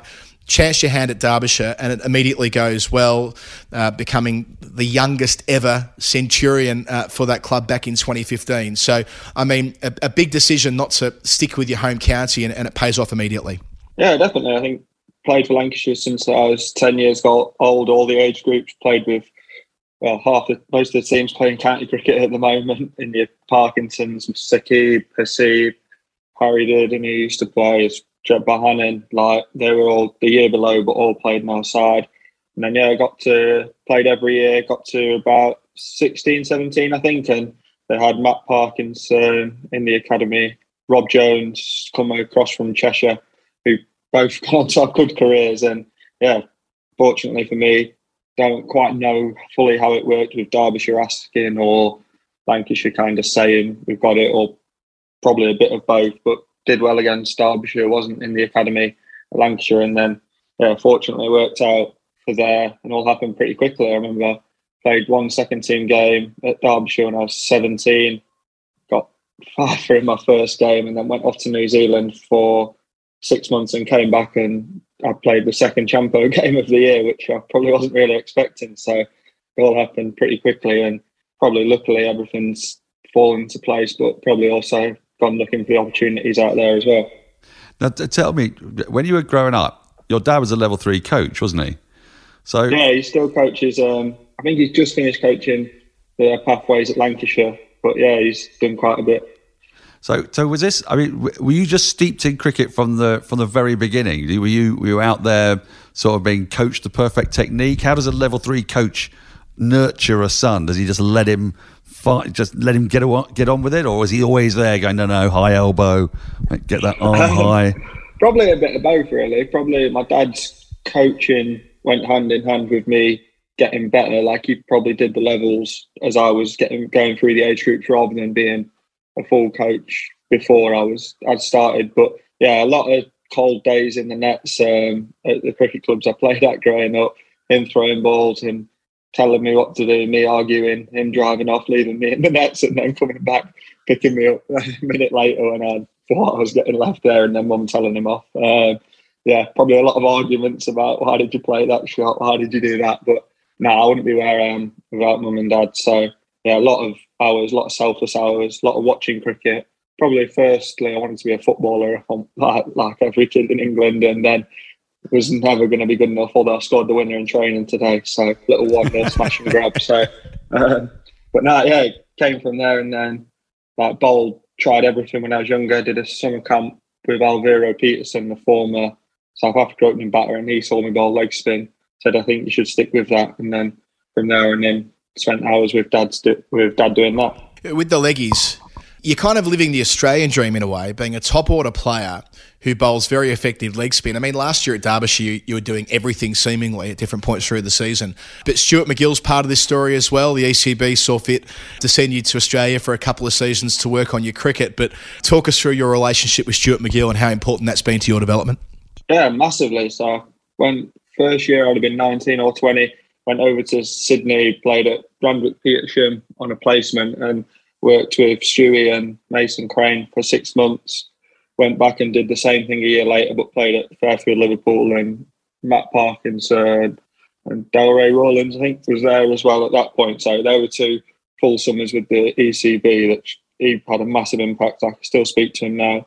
He's amazing to speak to about like spin bowling, but more importantly, he's an amazing person to be around. Like when you're with him, you don't want to leave. You want to stay the whole night. You want to keep going. Like a few stories that are knocking out there and stuff. But no, he's amazing to be around. And then also to bowl with Mason and Matty, who've obviously gone on to both play for England. I'm sure will play a lot more in the future. Hopefully, like to train with them day in day out and share each other's ideas. Like I think sometimes people think like you're going to be jealous with each other or you're going to do that, but it's always the case. You think that for about a minute, and then you get to bowl with them and you end up being the best friend for each other because you share each other's pain. Happens with every spinner. You go to different clubs and stuff. And then, yeah, I went back a couple of years after that again to play for Fairfield and work with Stewie just on my own and stuff. So that's how big an impact he had. And I hope I can either get out there to see him or he comes over here. But yeah, he's amazing to speak to about spin bowling. And then obviously, like, yeah, I've now done a couple of sessions with Shane Warne, like late great, and they're two massive impacts. Like you watch growing up, being a bit of a badger. Like you look at YouTube all the time. You watch them bowl. You watch them bowl in tandem. I think they knocked South Africa over. Like watching that, I've watched that YouTube clip so many times. Like, and yeah, to watch these guys but to have a personal relationship with one of them is pretty amazing, really. Leg spin in this country. I mean, I'm fascinated by the people who take up leg spin, like including yourself, because England has not had a very good history of treating its leg spinners very well. I mean, you go all the way back to Titch Freeman back in the 20s, that he's got the second most number of first-class wickets ever, and he hardly got picked for England. They were very suspicious of leg spinners in England in the 50s, 60s. What was it that inspired you into leg spin? Was it like watching Shane Warne as a kid or similar?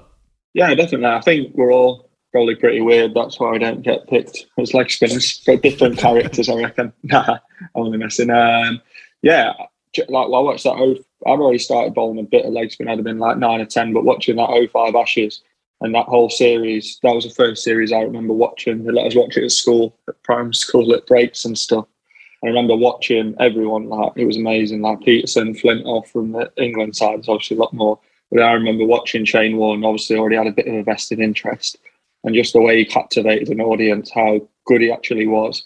And I think like when you watched him, it's only later down the line you actually appreciate how good he was. He had the accuracy of like a finger spinner, but all the skills of the best leg spinner that's ever bowled. So I think I'd have liked to have watched that series live with the knowledge that I had now, and I'd probably have been even more in awe of what was going on. But yeah, that inspiration. And then I think I probably grew up in a bit more of the T20 era where like there's leg spinners are prevalent in every game, like almost the main bowler now in every single game is a leg spinner or a fast bowler. So I think it was just kind of put in front of me and I went out looking for it. But yeah, I love it. Like I love the art of it. I probably enjoy my bowling more than my batting, if I'm honest. Like obviously I love doing both, but yeah, bowling's the actual like proper love. And if I ever coached, I'd want to coach like the bowling side of it. That's the bit I enjoy the geek side of it. It's interesting that you say that because, you know, watching your rise or charting your rise from, so let's say 2018 onwards, right? So permanent fixture in the first team at Derbyshire. You make that 100 at Lords, is it the youngest player in 100 years or whatever to make 100 at Lords for Derbyshire, match-winning innings in the Blast and take 19 off Tim Bresnan to win a Blast game. You know, there is this moment in time where you're getting the opportunity to play for the England Lions away from home, the North-South game and all that kind of thing. But it must be difficult as someone at that age who's got raps on you to then go away and do it week in, week out and to develop a body of work and be a consistent contributor. I mean, the county grind isn't an easy thing. It's called the county grind for a reason. And you've been able to steadily improve without really having a dip. Is that why you felt so comfortable now to, I mean, I know it's a big thing moving counties, but you feel like you're ready for that next big step?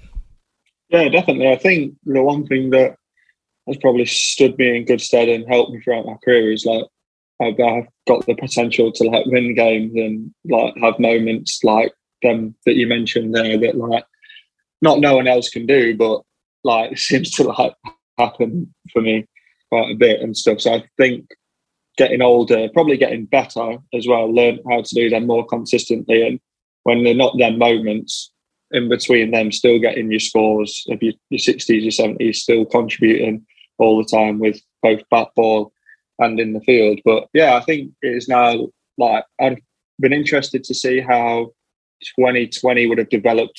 It was only 4 games, but I think I had a pretty good 4 games, and I think potentially could have had the season I had last year over the whole year, 1 year earlier, and then done that. But obviously that wasn't meant to be or whatever. But yeah, I think just I want to be more consistent in my cricket. I want to win more games, and now's a good time to come to a side where there's probably less pressure on you to do it yourself as often as you're playing with Sir Alistair Cook, Nick Brown, Tom Wesley, Dan Lawrence, all the bowling attack, Harmer.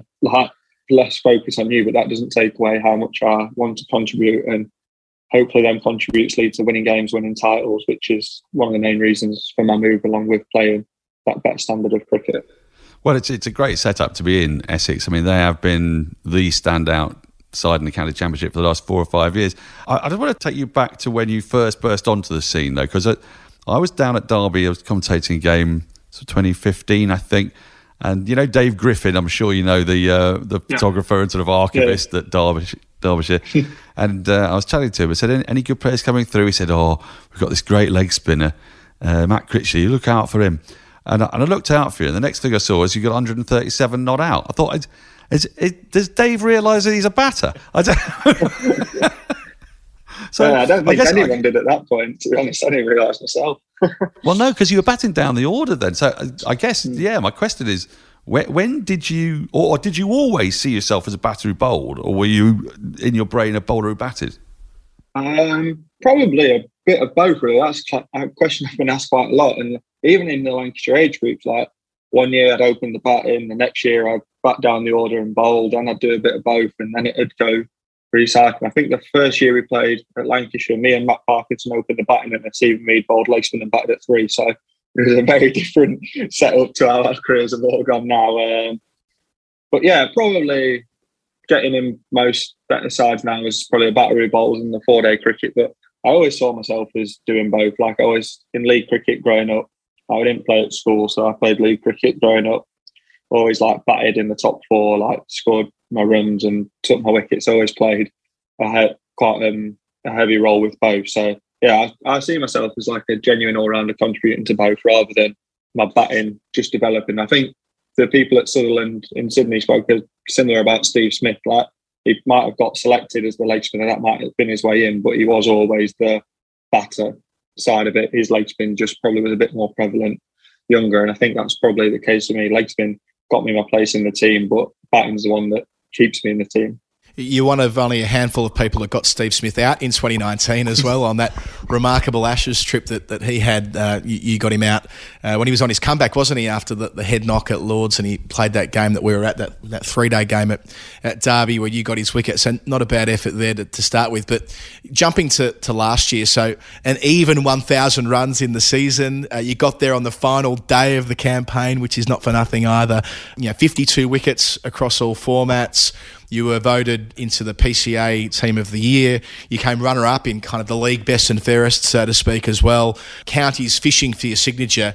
It does put you in a sort of a privileged position, doesn't it, where you have a big breakout year at the perfect age and suddenly you're a man in demand. It sort of changes the dynamic from you trying to prove yourself to counties around the country saying, this guy could help us win us trophies. Yeah, definitely. And that got me probably a few more opportunities. Like, I was disappointed to not go away with the Lions or anywhere to Australia this winter, if I'm honest, after doing all that. So I felt like I needed the move as well to try and push my case further forward. But yeah, it obviously is a nice position that the counties come out and got you. Like, I wasn't in my last year at Derby, so like for Essex to come and sign me and do that is like amazing, really. And hopefully I can repay that faith by helping them win trophies. But they've been, on the same note, they've been amazing with that, taking the pressure off, reminding, like you said, they signed you for a reason. Like, it's in what you do now. It's not on like a whim or what you could do. Like, got enough body of work behind myself to kind of prove that. And then I think that helps you to, if you have a tough couple of games, like to keep going. Remember, we played the 2-day game here. Sam Cook knocked my middle stump out, and I faced 2 balls of Aaron Beard and got out both times. So about 3 times in 2 days. And you kind of like long drive home going, oh no. And then you just kind of, at least you have stuff to fall back on. And then thankfully did all right in the second friendly we played against Middlesex. So that's a nice time out in the middle. But yeah, it is probably more, you'd rather be in that position than be fighting for a county after having a few tough seasons.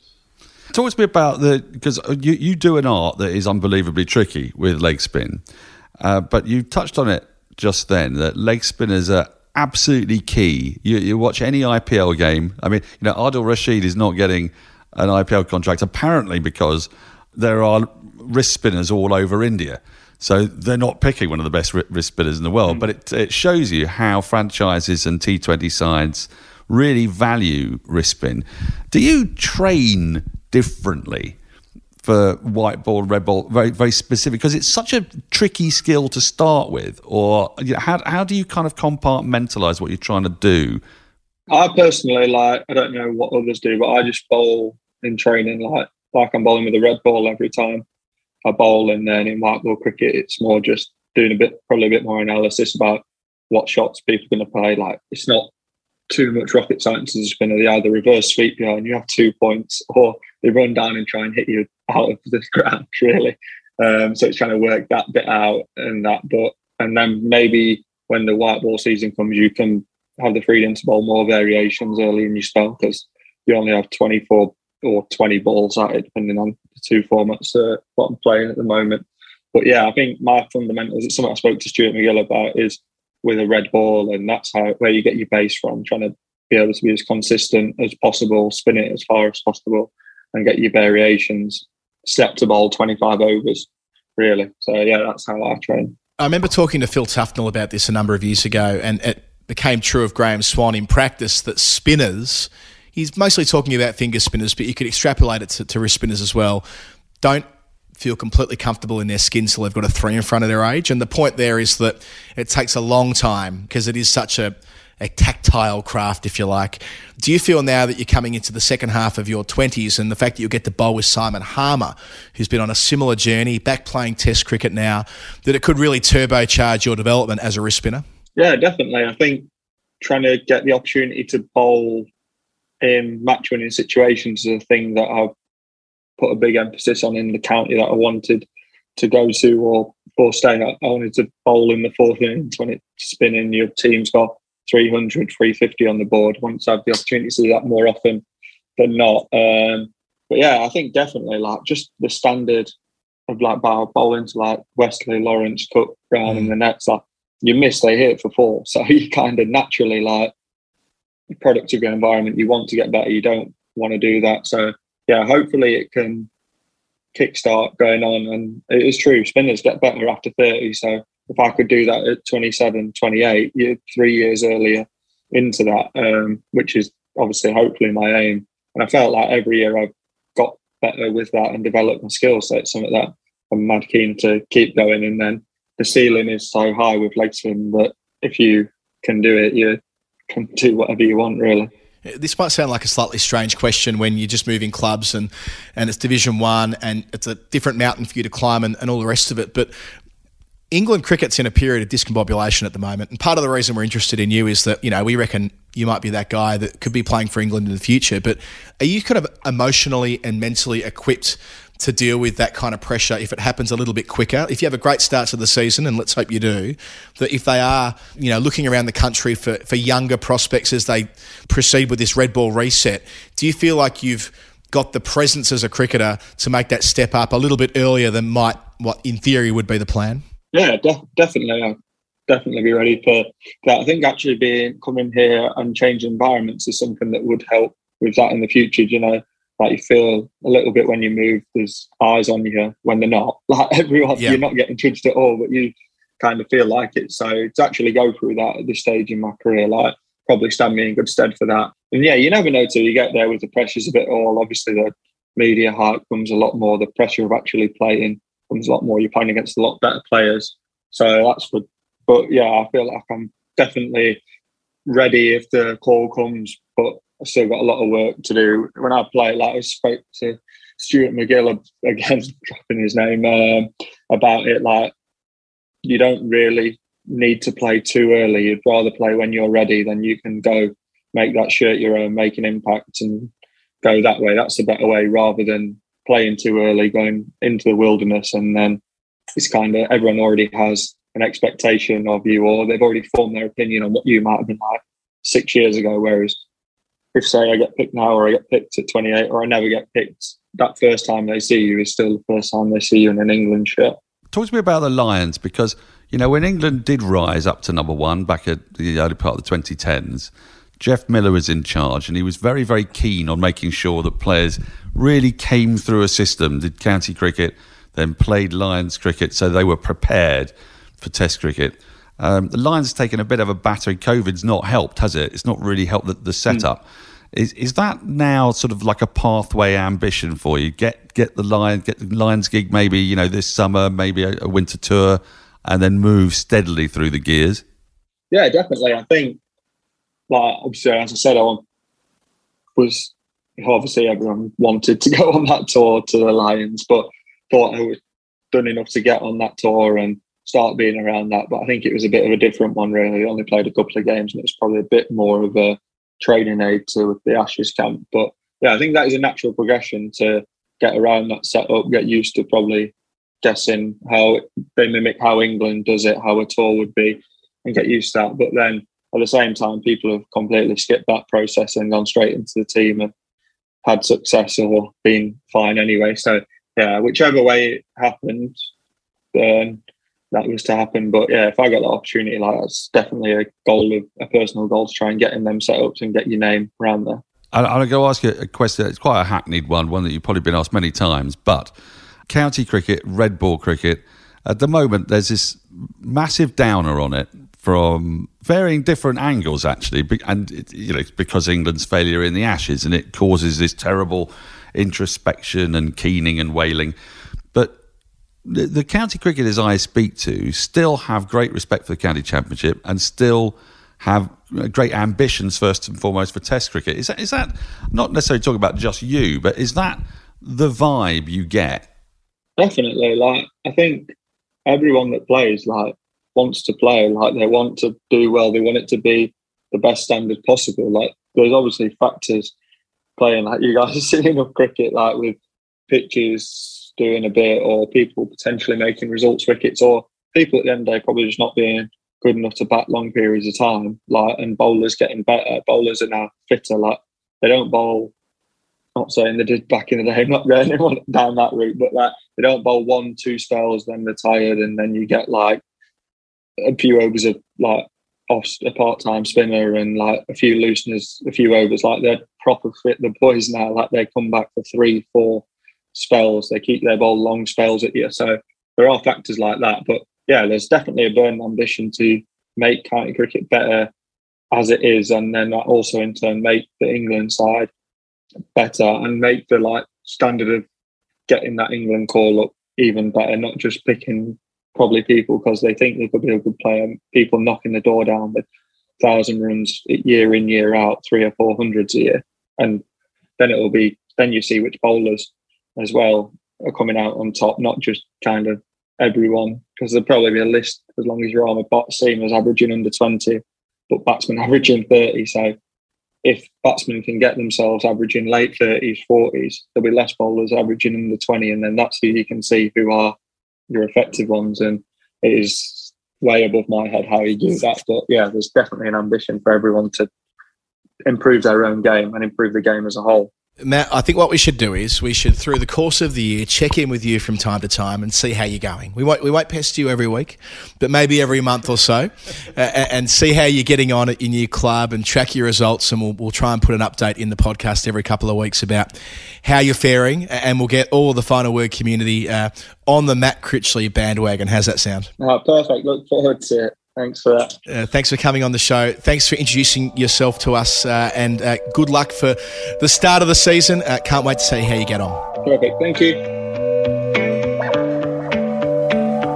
Hi, I'm Ian Chappell. You're listening to The Final Word with Adam Collins and Jeff Lemon.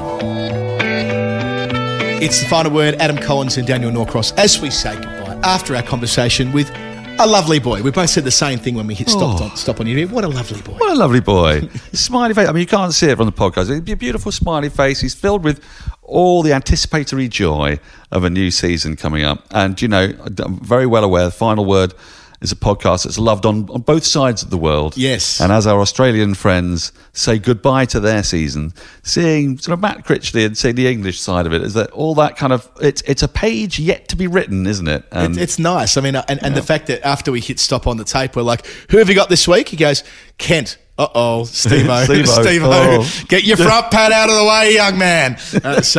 Hopefully he has a good time of it. I think they're at Chelmsford against Kent, so that will be round one for him. But yeah, as we said on the tape, we'll keep tabs on him, which I think is a nice way for us to end the show. So yeah, the start of a new season. The war is over when it comes to the long, cold, dark, lonely winter. We'll be at Lords this week. Are you going to be? Where are you this week? Which game are you doing? I'm not going to be. I might pop into Lords this week, but I'm doing a fair bit of IPL IPL coverage this week. Oh, and actually, I'll struggle because it's my wife's birthday on Friday. Oh, I didn't know. Yeah, she doesn't Catherine like just popped people to her head in know. a moment ago. She doesn't like people to know. Okay, we'll make a big fuss of her on So the way out. I might have to be just watching your live stream. Okay. Although my first Oval encounter is next week because it's my birthday. The start of the home season at Surrey is my birthday. So we will celebrate accordingly. I please am sure. come down. Thank you everybody for listening. As always, thank you to our friends at Woodstock Cricket. woodstockcricket.co.uk. TFW20 is the code to get 20% off. Thank you to all of our patrons and everybody who gets involved there on the Discord page. You'll hear from Daniel and myself again on Storytime this week. We've got some cracking tales to tell you. We have. And then Jeff will be back the following week. All right, that's enough from us. Thanks to everybody. Talk soon. So you know what I meant here. I had to go about it